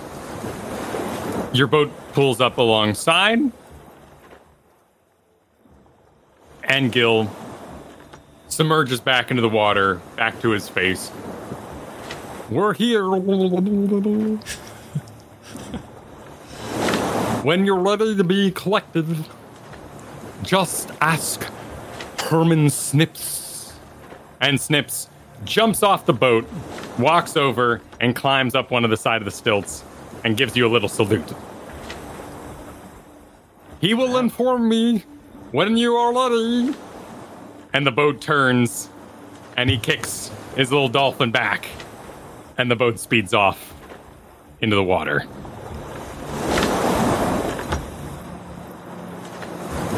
We've seen some strange stuff, but that was pretty weird.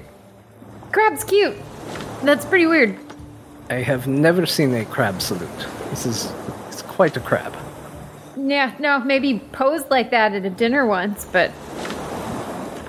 Oh, and then she'll look and see if Herman saw her or heard her.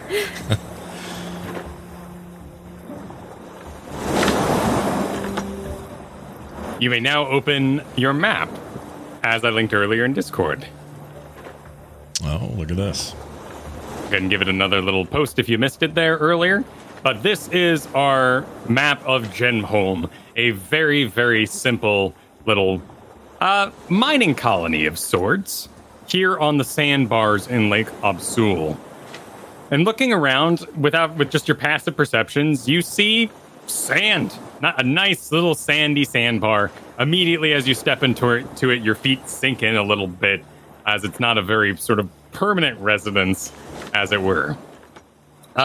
Ahead of you, you do see where it kind of crests up a little bit, as often beaches have, that little tiny, 2-foot-high cliff area. And it appears as though that area goes underwater less often, but still gets submerged from time to time. Right in front of you, you see a building, a basically beach shack, if you will. These 4 kind of strong, thick logs make up the stilts covered in those barnacles that go up to a 15 by 20 foot house. And there's one right next to you here where you've been deposited, as well as one further down the beach in each direction. It kind of makes this square island out in front of you. One of the first things you all see, though, is about 100 feet away is a burned boat. It looks like a merchant class ship. It's about 20 feet long, 10 feet wide, but it has been thoroughly turned to char and ash and basically coal now, as it has been lit aflame at some point. In the center are a tighter collection of buildings that seem to have other uses. A lot of these do have that beach house look to them, and with the often beach decorations that you would expect, like conch shells hanging outside or sitting on windowsills. The whatever the hell that glass orb thing is that's always sitting in a net. The jars full of found glass. The monkey's fist knots that hang. The wooden pulley systems that hang off the side of the house with these great kind of thatched straw roofs that have been created from the areas around the lake. And in the very, very center, the widest structure has a stone base, an actual stone stilt system that is holding up a stone building.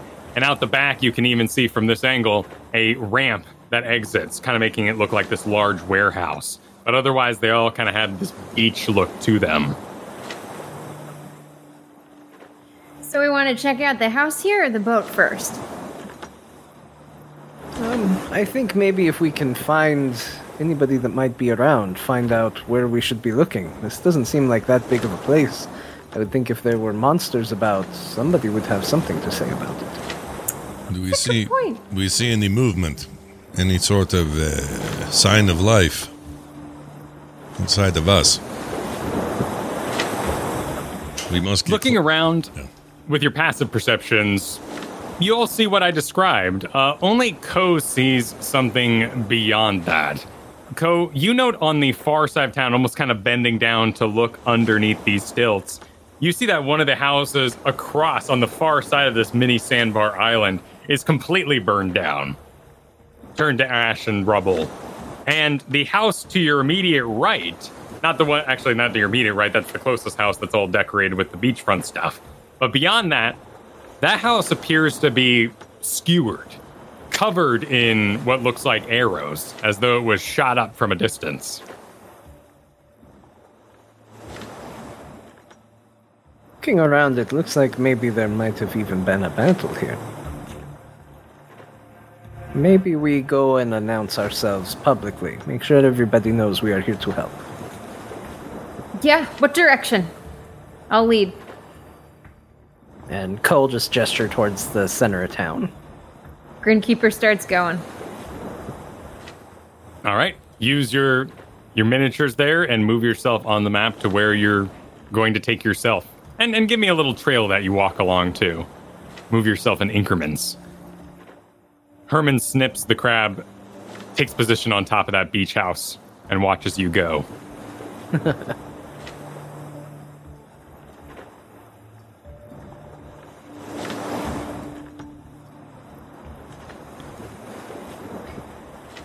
There you go. Grinkeeper leads you all to the center of this little fishing village of some kind. You see the big warehouse structure to your right. And in front of you is several buildings. In fact, looking around, you can see a number of signs that designate all the buildings around you. The big warehouse says Crab Maintenance and Workshop. Next to that is the Gem Depository, Ambermore's house, the Infirmary, McNorris's house, the Rec Room, the Mess Hall, and the Common Office.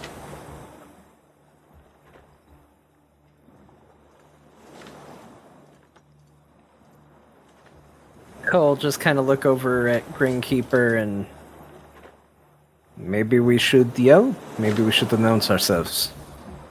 It's kind of eerily quiet.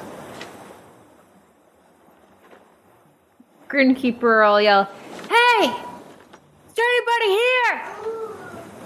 here?" There's one baby.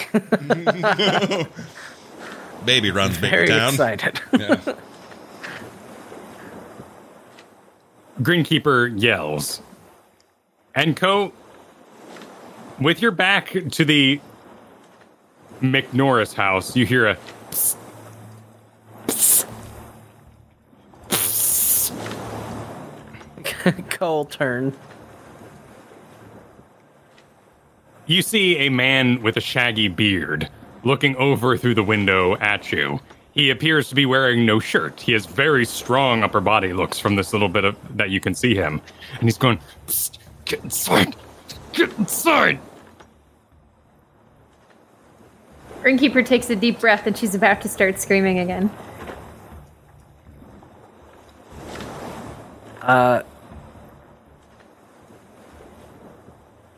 Cole, just hold on. What is wrong? Is there a creature about? Oh, Grinkeeper, do you begin to scream again, or do you... no, she'll stop. Okay. Get the house! Get the house! And the door... And you see a toe, a foot has... So he's in the window, his upper body, it leans slightly, and you see that his foot has extended far enough to now slightly push the door open to his left. Perhaps we should go in the house. Yeah, He's saying I this. agree. Yeah. Go in. Still a little not... Probably not as stealthily as he would have hoped, but... Sounds like you all casually walk up the steps to the stilted house and enter his home. Yep. Inside, immediately as you enter, you see a comfy-looking little residence. There's a ship's wheel on the wall. There's the netting on the ceiling. Little bits of crabs and old pufferfish kind of hanging there. Lots of nets and other sorts of decorative beach items strewn about. But there, crouched by the window with his foot extended, is a man. A very well-built man, but has that look of leather. Beach bummy, if you will. And he wears a Speedo made of some kind of skin. He's completely splayed with his legs all askew as he's pushed open that door for you. He's got hairy legs, hair going up his chest, up over his back as well. A real Robin Williams of a man. And he get inside as you all walk in casually, and then he zooms over, slides his back across the wall, and pushes the door closed and holds up a spear gun.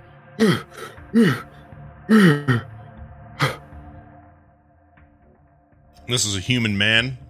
A human man with a receding hairline and a massive beard. We heard there were slabs, and we're here to pop. Get down low. Grinkeeper will slowly get down low. Down. Big fella, get down. I'll crouch. Down. And he takes himself and lays on the floor. Down. It is okay. I am not laying on floor. We're here from the guild. We're here to deal with the problem. I refuse to lay on floor. This is dumb. I won't say it loud. Say, why are we... Grinkeeper nods. We are low enough. What is this? Why? Tell us what this problem.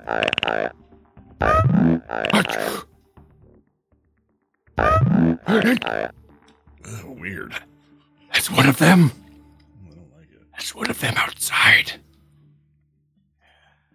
What time is it? What day is it?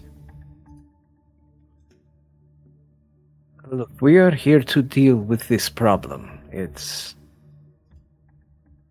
You have to tell us what's going on.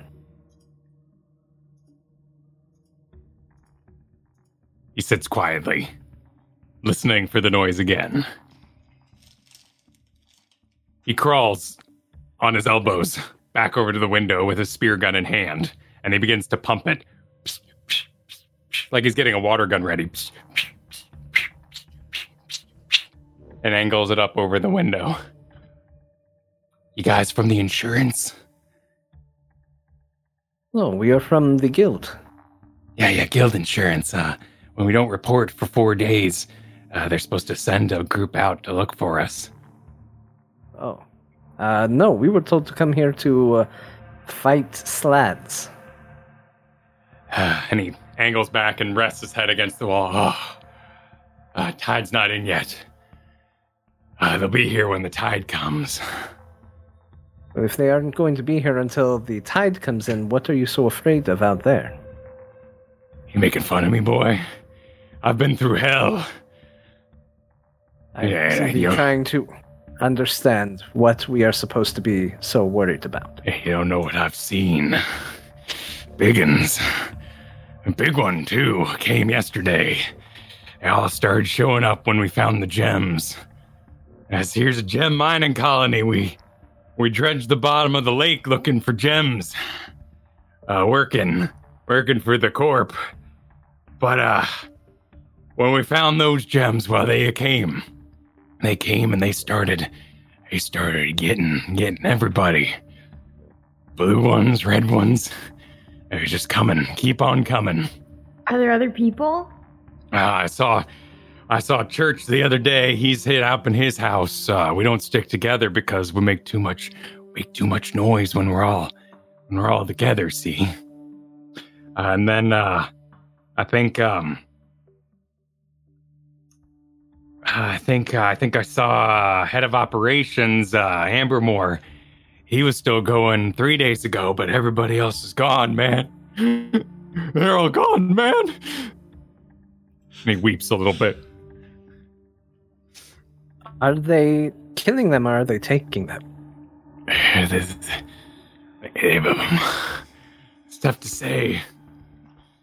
It depends on which one gets you. If they take you, or they leave you for later. Leave you, and what does this mean, leave you? Just leave you here and not take you that one time, and then later they take you on a different time? Oh, no, it depends on which color gets you. If it's the red ones, they do something else. And if the blue one gets you, then you got another fate coming. Yeah. So, you said they come in with the tide. What would be out there now, then? The children roam about. They're nasty little critters. Well, why are we going to kill the children? Because... Maybe phrase it differently. Yeah, next time. We're learning this hero stuff. I know you got questions. Best thing we can do is head to the infirmary, all right? I'm Mac. It's nice to meet y'all. And he sticks out a crazy, leathery hand full of calluses. Oh, I would shake that.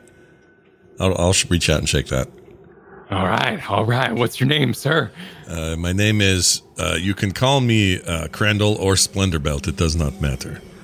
Soon, you on your island getaway here, perhaps will one day taste my potatoes. I will become famous, but for now, you just know me as a man who is here to help you and us and everything here to get the job done. And I shake his hand vigorously. All right, that's a longer introduction than I expected, but all right, Clarendel Splendorbelt. I'll taste your potatoes if we get out of here. I will taste those potatoes. We'll all taste those potatoes someday. We're going to get out of here, all right? And you, who might you be? Turns towards you, Ko. Ko, pleased to meet you. All right, much shorter. I like that. We want to get moving. You there? Grinkeeper. Grinkeeper, all right. Just hand. Yes, name. All right. He's already looking out the window. Okay. Keep shaking Grinkeeper's hand. Okay. Yeah, are we ready to go, Mac? Yeah. Mac, I'm gonna slap you, Mac. What are you gonna slap me for? You're staring out the window. We need to go. Oh, right. And he puts his spear gun around his chest and stands up, and his hairy little legs kind of wide with his Speedo. Okay, we're gonna make a run for the infirmary, all right? Okay. Y'all ready? Let's see, where is Wait, it? I'll go north. first, guys. We'll let Which Mac one lead. is the infirmary? That's why I was gonna lead the way, lass. I was gonna lead the way, because you're not sure where you're going. Yeah, this makes sense. All right, everybody follow me. Stay low. And he heads out and he creaks open the door, slides kind of sideways through it and huddles out like he's, running drills in the army. Grinkeeper, far less dexterous, walks out fast enough to keep up with Mac, but she makes no pretense of trying to stealth. Yeah, Ko's walking behind. We've talked about Ghostbusters already today, but that scene where Bill Murray's just sort of boredly following everybody else while they're very intensely in it, it's not unlike that as we follow behind a very intense Mac. Yeah. So you also follow casually, Splendorbelt? Yeah, oh yeah. In the rear. The Slads aren't a real threat to us yet. No. We'll get there, everybody. We'll get there. Yep. All right, he runs just over to the next building. He runs north a slight bit, about 25 feet, and walks over and kind of hits the wall and shimmies along it, even though it's got stilts, so the bottom half of his body's completely exposed on the other side. And he goes and pushes open the door with his arm and starts taking a look in. All right. I think we're good. There's one in there. He closes the door. I'm going back to my house. Mac, you want to eat those potatoes, right? What is it? Well, you keep saying this. What is inside? You tell me. You said they're Slads, right? Well, you said they only come when the something with the tide. Or I something. said that's when the big ones show up. There's still babies about. Oh, yes. We gotta pop the babies. There's a baby in there. Maybe also continue. Maybe not that. Oh, yeah, okay. I'm working on it. We'll find something. Grinkeeper will pull out her shield and hammer and start walking up to the door. Grinkeeper walks up to the door. She'll look back at Ko and Splendorbelt, waiting for okay to go in. Ko will kind of take a position flanking the other side of the house and give a nod. Right there.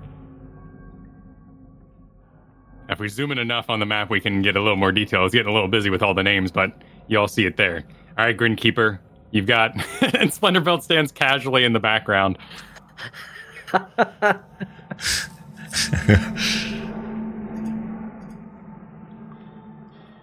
All right, Mac's positioned there by the door. Okay. He's pink? I don't know. He's he's the orange one on the tokens there. got it. All right, Grinkeeper, you're out the door with your shield up and your hammer.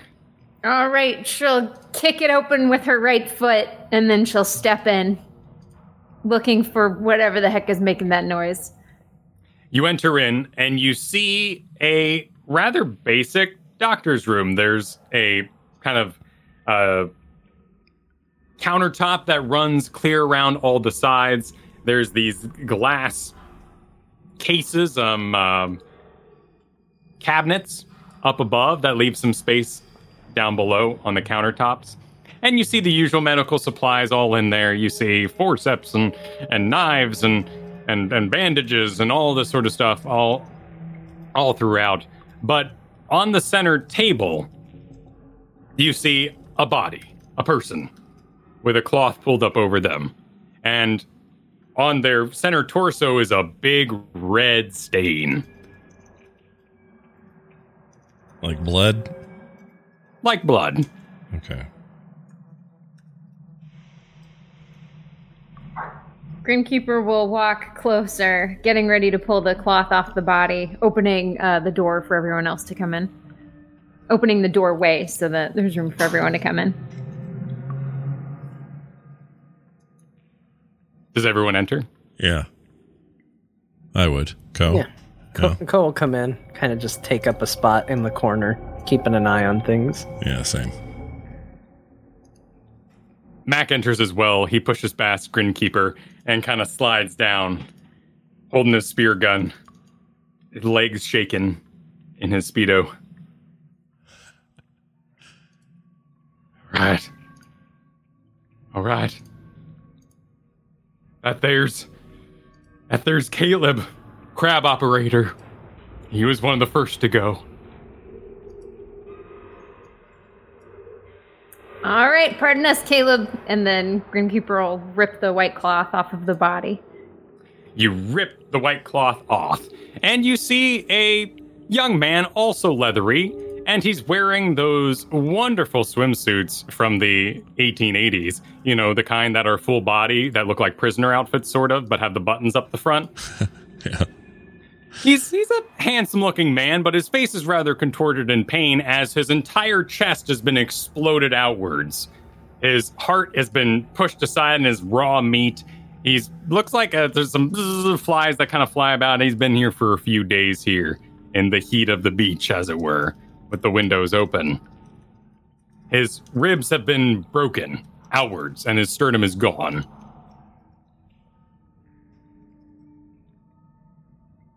Well, I don't think that's natural or normal. Nothing's natural about what's happening here.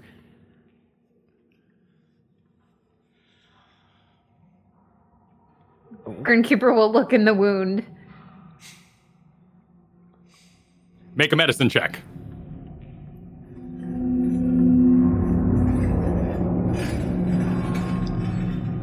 Six. Oh.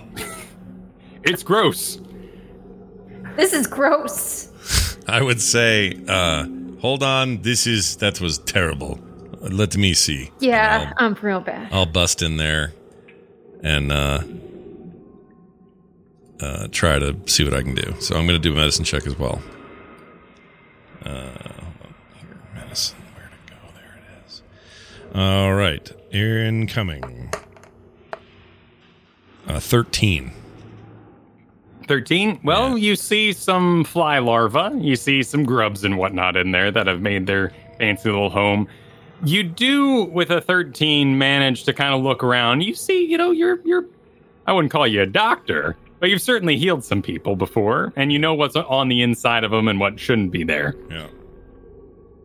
You see a translucent something. Looks like a... kind of looks like the tops of those little toys you get at the supermarket where you put in the coin, you turn the little twisty knob, and then the ball comes out. Right. Like a plastic sphere almost sitting inside there. All right. Does it look like Anything, Thunderbolt? Can I grab it? You can grab it. If you got big old half-orc hands, though, there are medical equipments here in this room if you would prefer. Yeah, I'd pull out or pull away and sort of show everybody what it is. Everyone get a good look at it. Do you want to remove this? He's like Do you have any idea what this is, Mac? How did the creature kill this man? He's like an egg.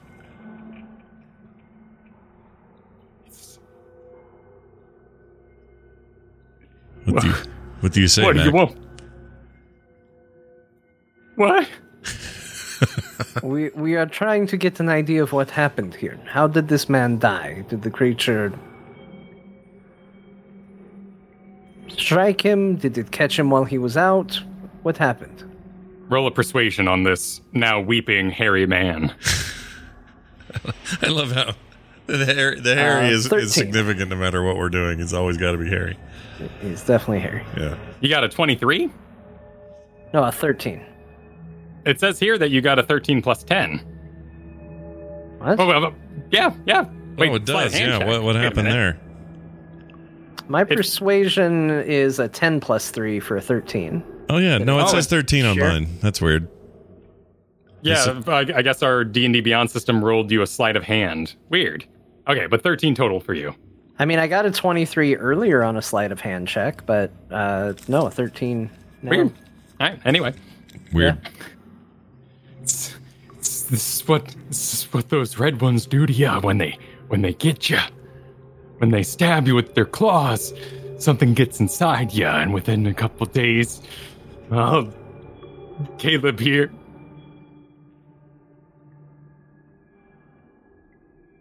It kills you from inside.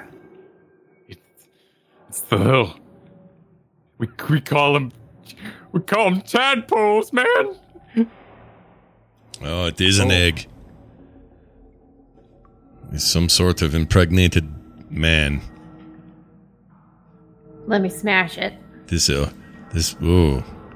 Wait, Actually, what perhaps this is what are good. you going to smash? It's maybe a good idea. Just to be clear. Yeah, look inside. Look at this, and I'll point it out and say there's like an egg in here. It's like a little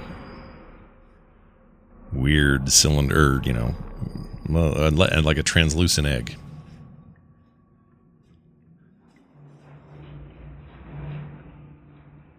Well, the only thing we can do is get rid of all of these. And if the larger ones don't show up until later, then perhaps we need to deal with these smaller ones now, before we are dealing with both. I can't help but notice your village is in a bit of a state. Things have been burned. We see a boat and a house. Have you noticed fire is effective, or is this simply a way that you are trying to control? We burned the boat so no one could leave. If these things got to the mainland Atemer, it would spread all through the populace. It would be hell unleashed. We decided to be brave that day, and we burned our own boat. Ah, okay.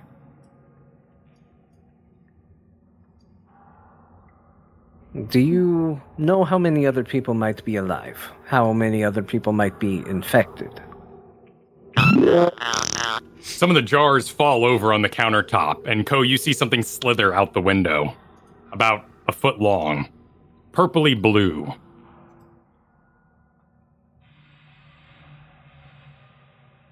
Grinkeeper's gonna run out the door after it. All right, Grinkeeper, make a perception check as you leave the building.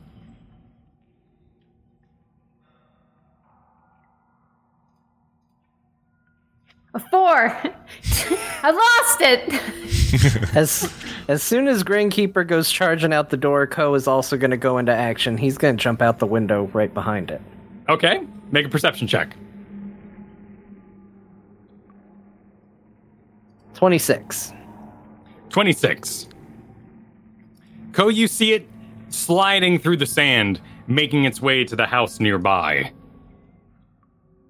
I will Ko's post it. gonna immediately manifest the dagger and chuck it at the creature. All right, roll your attack.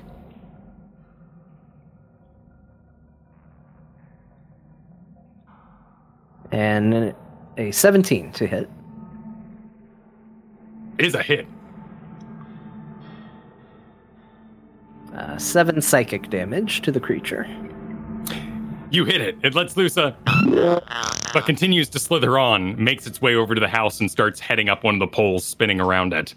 Do I get to throw my second dagger? Yeah, go for it. Always throw a second dagger. That's a 10. A 10 is a miss. It Well, climbs through the window of the back building. That would be this one here for you all.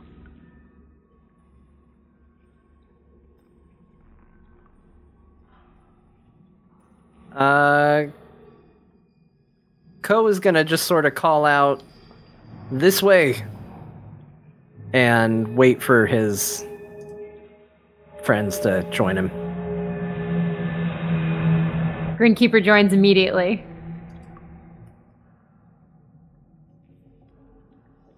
Splendorbelt? Same. I'd still keep my distance, but All right, everyone put themselves where they're going. If you're entering the house directly and dramatically, do so now. Mac hangs out by you, Splendorbelt, looking around, kind of keeping crouched with his spear gun in hand. Ko's gonna try and follow exactly the way it went in. So you're going to climb up through the window? yeah. Grinkeeper, do you do the same? She kicks open the door and she walks in, planting her feet. You both, at the same time, Ko jumping through the window, Grinkeeper kicking open the door, planting her feet strongly, walk inside. And inside you see a large Goliath male. He has this great mane of hair that goes back down his back, but is also wearing the sort of 1880s swim trunks that go up over his shoulders with the stripes on them. And he brings around a great wood mallet and smashes the beast. This small little something, this slug-looking thing, explodes like a pie in the area as he brings down this mallet. He turns to you wild-eyed. Who are you? We're friends. We are here from the guild to help you. The guild. Then the insurance has processed. I am Church. I work here as the priest and doctor. As you look at him, you see that he is also, it's a Goliath, but he appears all leathery and tanned, at least, as far as you know Goliaths.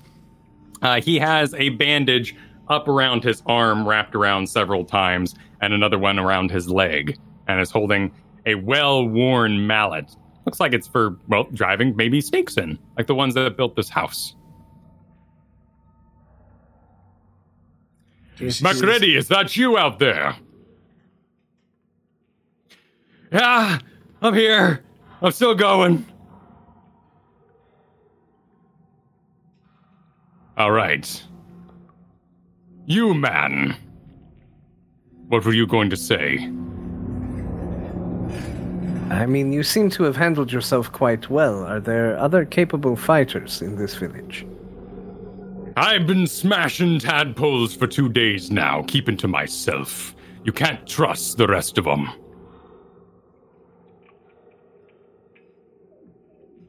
Ah, so the concern is that they might be infected, then. Mac was telling us about this. The red ones get ya. You got yourself an egg. The blue ones get ya. You got yourself a transformation. A transformation? How does that work? A nasty bit of that. You start to looking at the flies like you like them. Licking your lips. And you go for a swim and never come back yourself.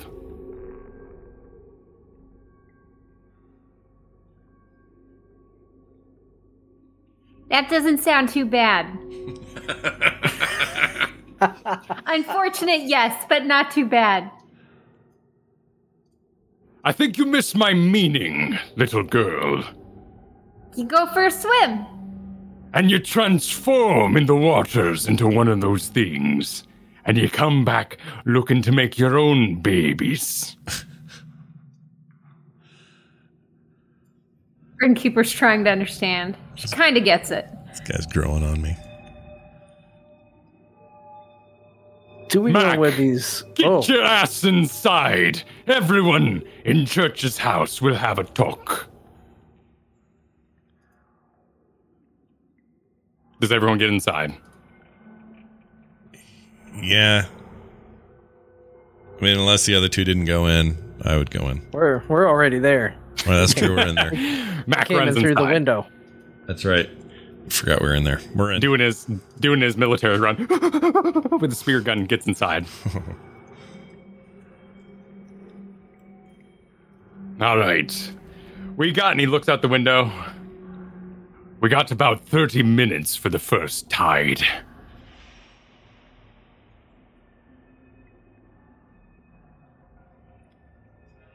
Well, if that is the case, then we should fortify, we should prepare, we should have everybody ready to fight. Aye, and this be everybody, man. This is it. This is all.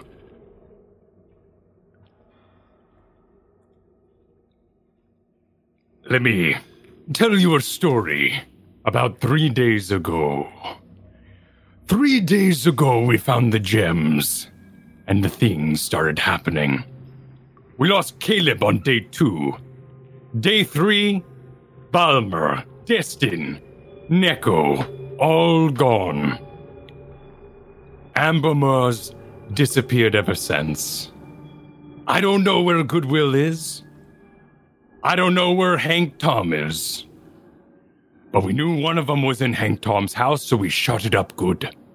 We shut it up with every harpoon and every spear we had. But the thing lived and it got out on the next tide.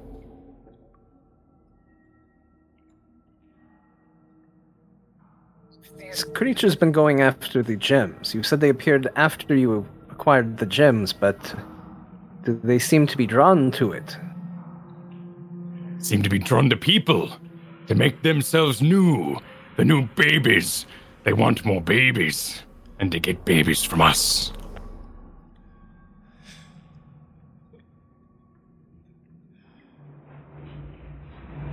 Okay, well, it seems that we only have one course of action. We are going to have to exterminate all of them.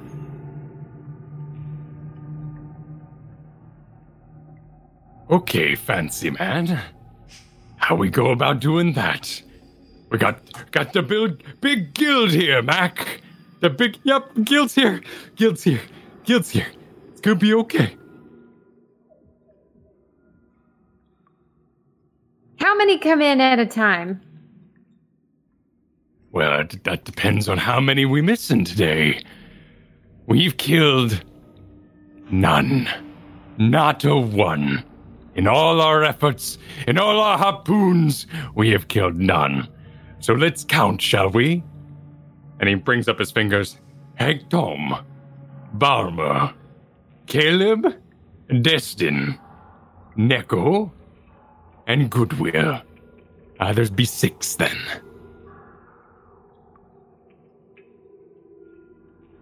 Cool, so we need to check Norris's house.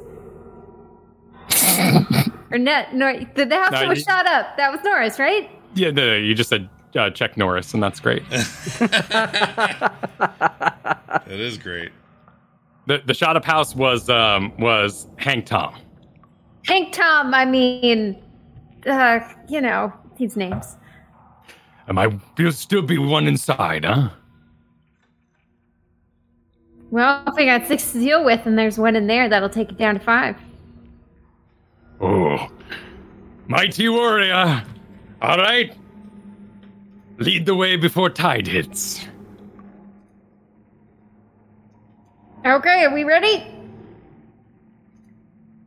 Cole just nod, start following. Yeah. Yes. All right, you all head out, heading towards Hank Tom's house, which is the one on the south side of this little sandbar island. The one shot up with arrows, harpoons, and spears. Ko, you have the passive perception among many. In fact, a whole 6 points above any of your compatriots.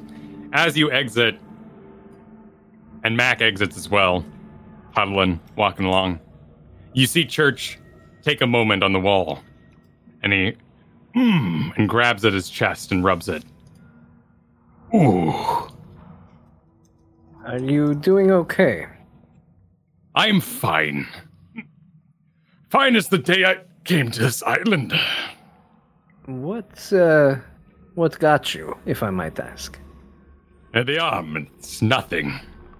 I'll be fine. It doesn't seem to be nothing. Was it one of the creatures that did it? Roll a persuasion.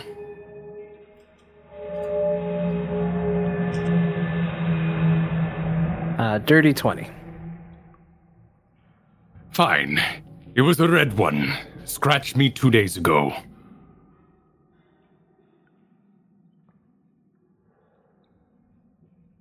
If I'm not mistaken from what we heard from Mac, a claw from the red ones can sometimes leave something behind. To the humans, yes. Particularly well. And to the humans, I am proud Goliath. No harm will come of me from frogs.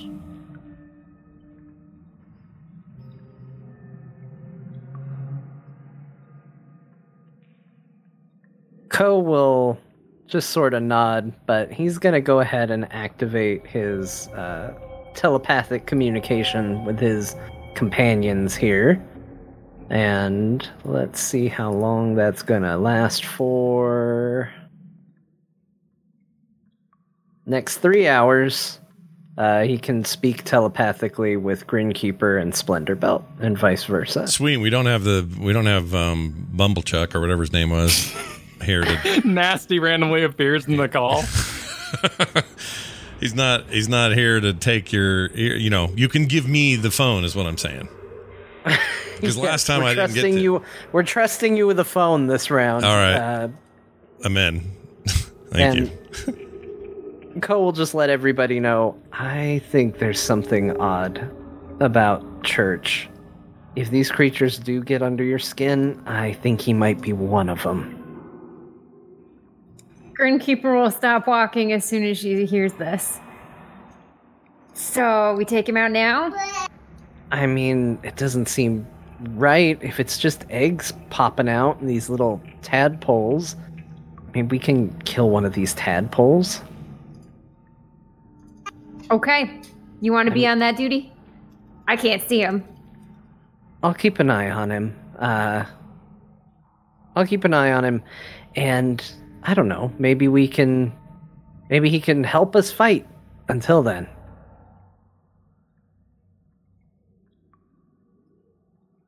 And then we'll keep walking, but Ko just sort of stand back, be kind of a pace behind Church as they walk.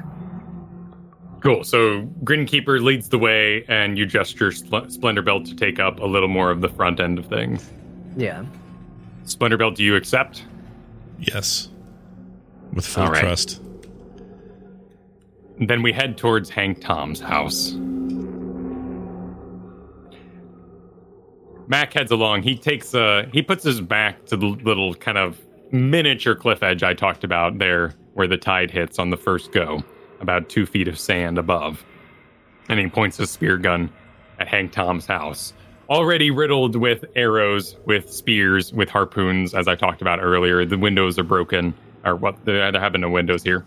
The glass ball in the net is broken. Oh no, they got it. Oh boy.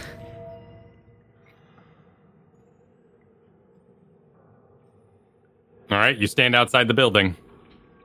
Grinkeeper kicks open the door and takes her stance at the front door. You kick open the building. The door. The whole building. You see a room much like the previous, decorated with beach stuffs, a nice little cozy bed. Roll a perception.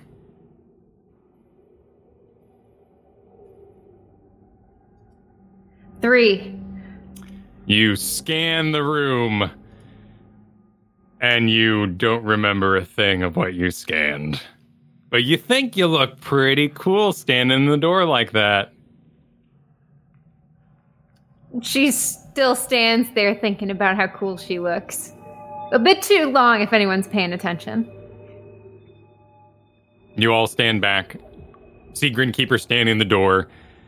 Ko, you recognize this look on Grinkeeper's face. She's not sure what she's supposed to do in there. Ko just send a little... We'll send it mentally, a little save face. What do you see? Myself. Oh, God. Oh, nothing. The house is empty?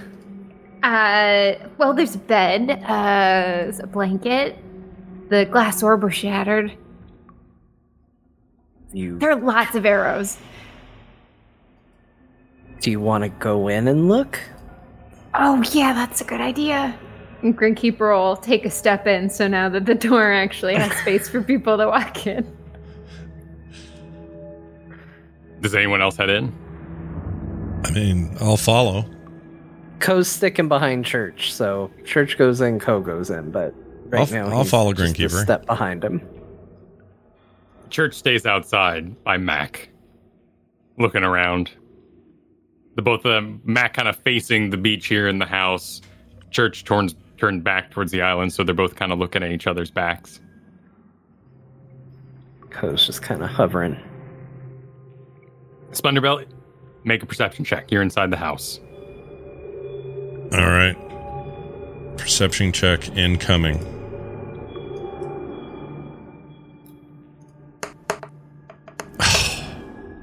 Do you know how close that was to being an 18? It's a 4. I mean, it literally went like the little die went and fell the other way. Lame. You see nothing. Great.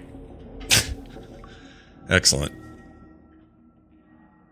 What do you say, Splunderbelt? Smash it up? Just to be sure? It seems like a precarious choice to make, but perhaps you are right. I have a feeling Ko would say different if he was here, but I say go ahead. Let's do it. Ko's not here. Yeah. And then, all right, Ko, outside of the building, you hear bang, kring, bang, kring. It sounds a lot like 3 maces smashing everything inside the building. Yep. Do I recognize this as not the sound of combat, but more the sound of turning the place over with weapons? With your passive insight of 12, you can make a guess. You've known your companions long enough. Ko's just going to look at the other two and just sort of give a nod like, this is how it's done. This is how professionals work. But inside, he's a little disappointed.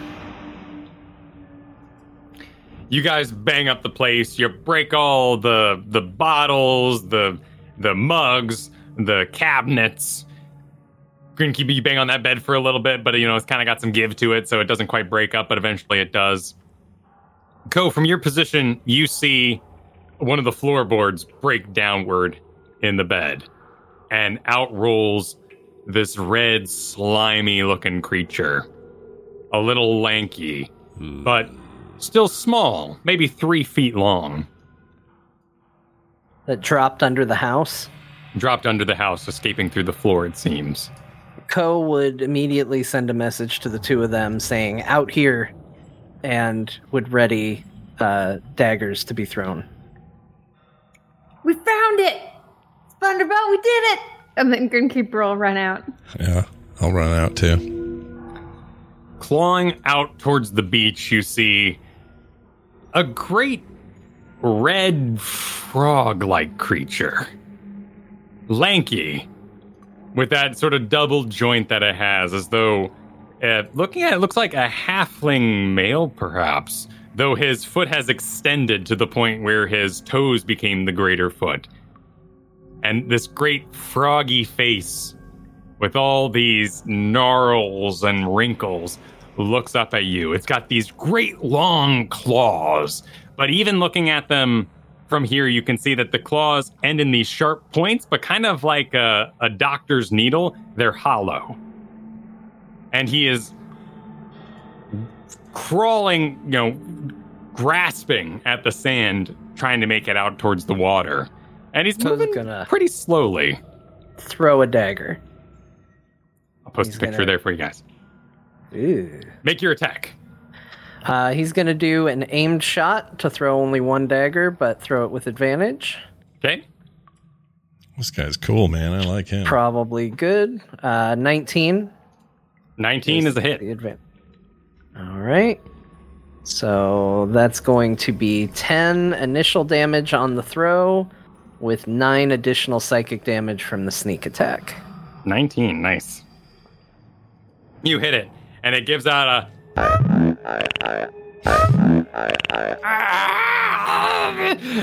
Kill me! And he keeps crawling down the beach. Grinkeeper will run after it with her warhammer for 2 attacks. Matt goes, no, that's Hank Tom there. What are they doing to him? And Church throws him back on the sand. Stop it. Mac, you sit. You stay. It's Hank Tom. He's still alive. He's still okay. Grinkeeper, you're running at it? 26 for the first hit. Grinkeeper runs. Kill me! Grinkeeper begins obliging. Splendorbelt, do you join in? I mean, I would have heard his exclamations and thoughts. I would have had a slight hesitation here. But I'll join in. Well, I'll join in, but I don't want to do lethal damage. I just want to, subdue this thing. Well, you could join in with a hammer of force. That doesn't do. I mean, you can always declare your weapons aren't lethal either. Right. But there's other checks you could perhaps make. I mean, you are seasoned in all sorts of ailments. Yeah. Maybe there's something you could do to help him.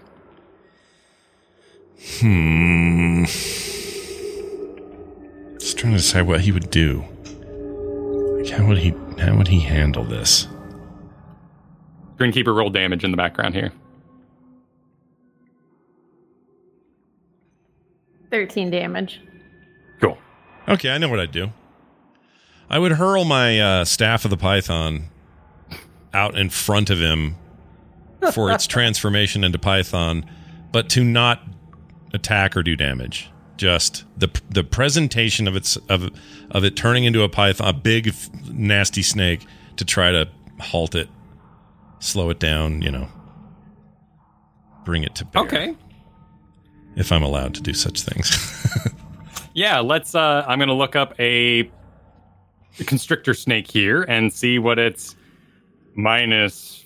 No, that doesn't make sense. Okay, here's what we're going to do. It's going to be your intimidation. You're going to intimidate the creature via the summoned snake. Okay. Right? Okay. That's the goal? Yeah. And I don't know how much skill you want me to have or not have when tossing it, because the idea is I want to get it out like in front of him and then turn into a snake, and then sort of, we're behind him, snake's in front of him. He doesn't really have anywhere to go. It's a magical staff. I mean, Rita threw her staff from the moon, so, I'd say it goes where you want. Good point. All right, I'll do that. So you want an intimidation roll? Yes. Okay. 19. 19. All right. So you throw out your staff, it sinks in the sand, transforms into a snake, and it's being smashed by a hammer of Grinkeeper, but it stops crawling towards the water and instead kind of turns itself and tries to crawl around the snake, but shrieks in horror of it and lets loose a...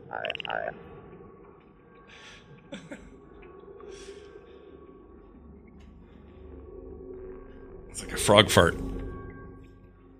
All right, I guess we're not really in turn order. I'm going to keep attacking it. But, yeah, same with Grinkeeper. So who here is attacking lethally? Grinkeeper. Me. And Co. I'm attacking lethally. Yeah, I'm not even communicating this, although I guess I could because we're all in each other's heads.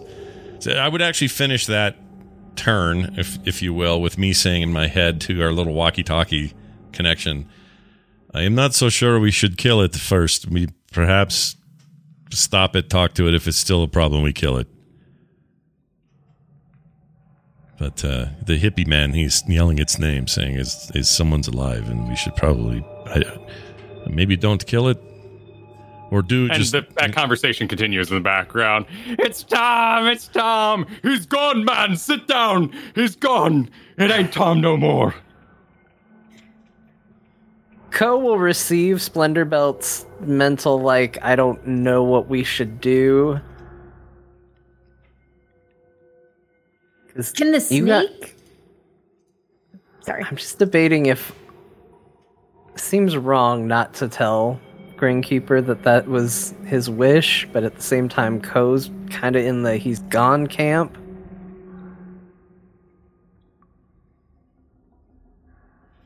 Hold on. I'm going to leave it up to fate, because I can't decide.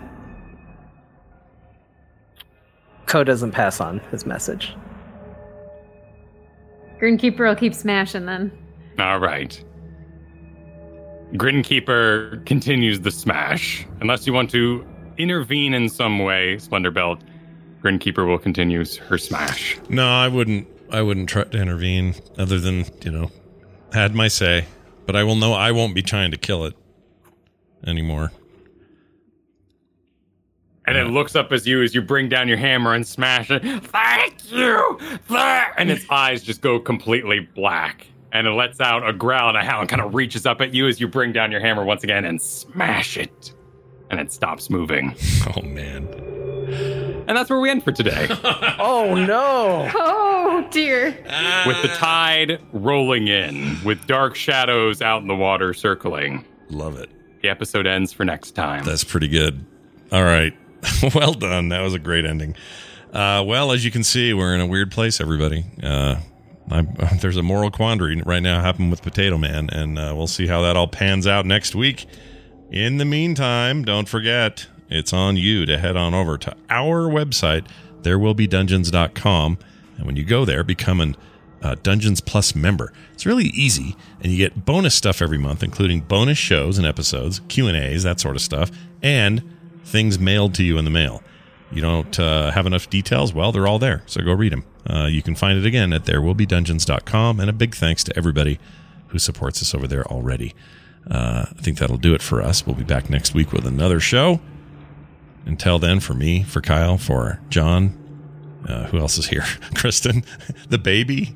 There's all sorts of stuff going on. We are very excited to be back here with you next time. In the meantime, be good, stay safe, and we'll see you then.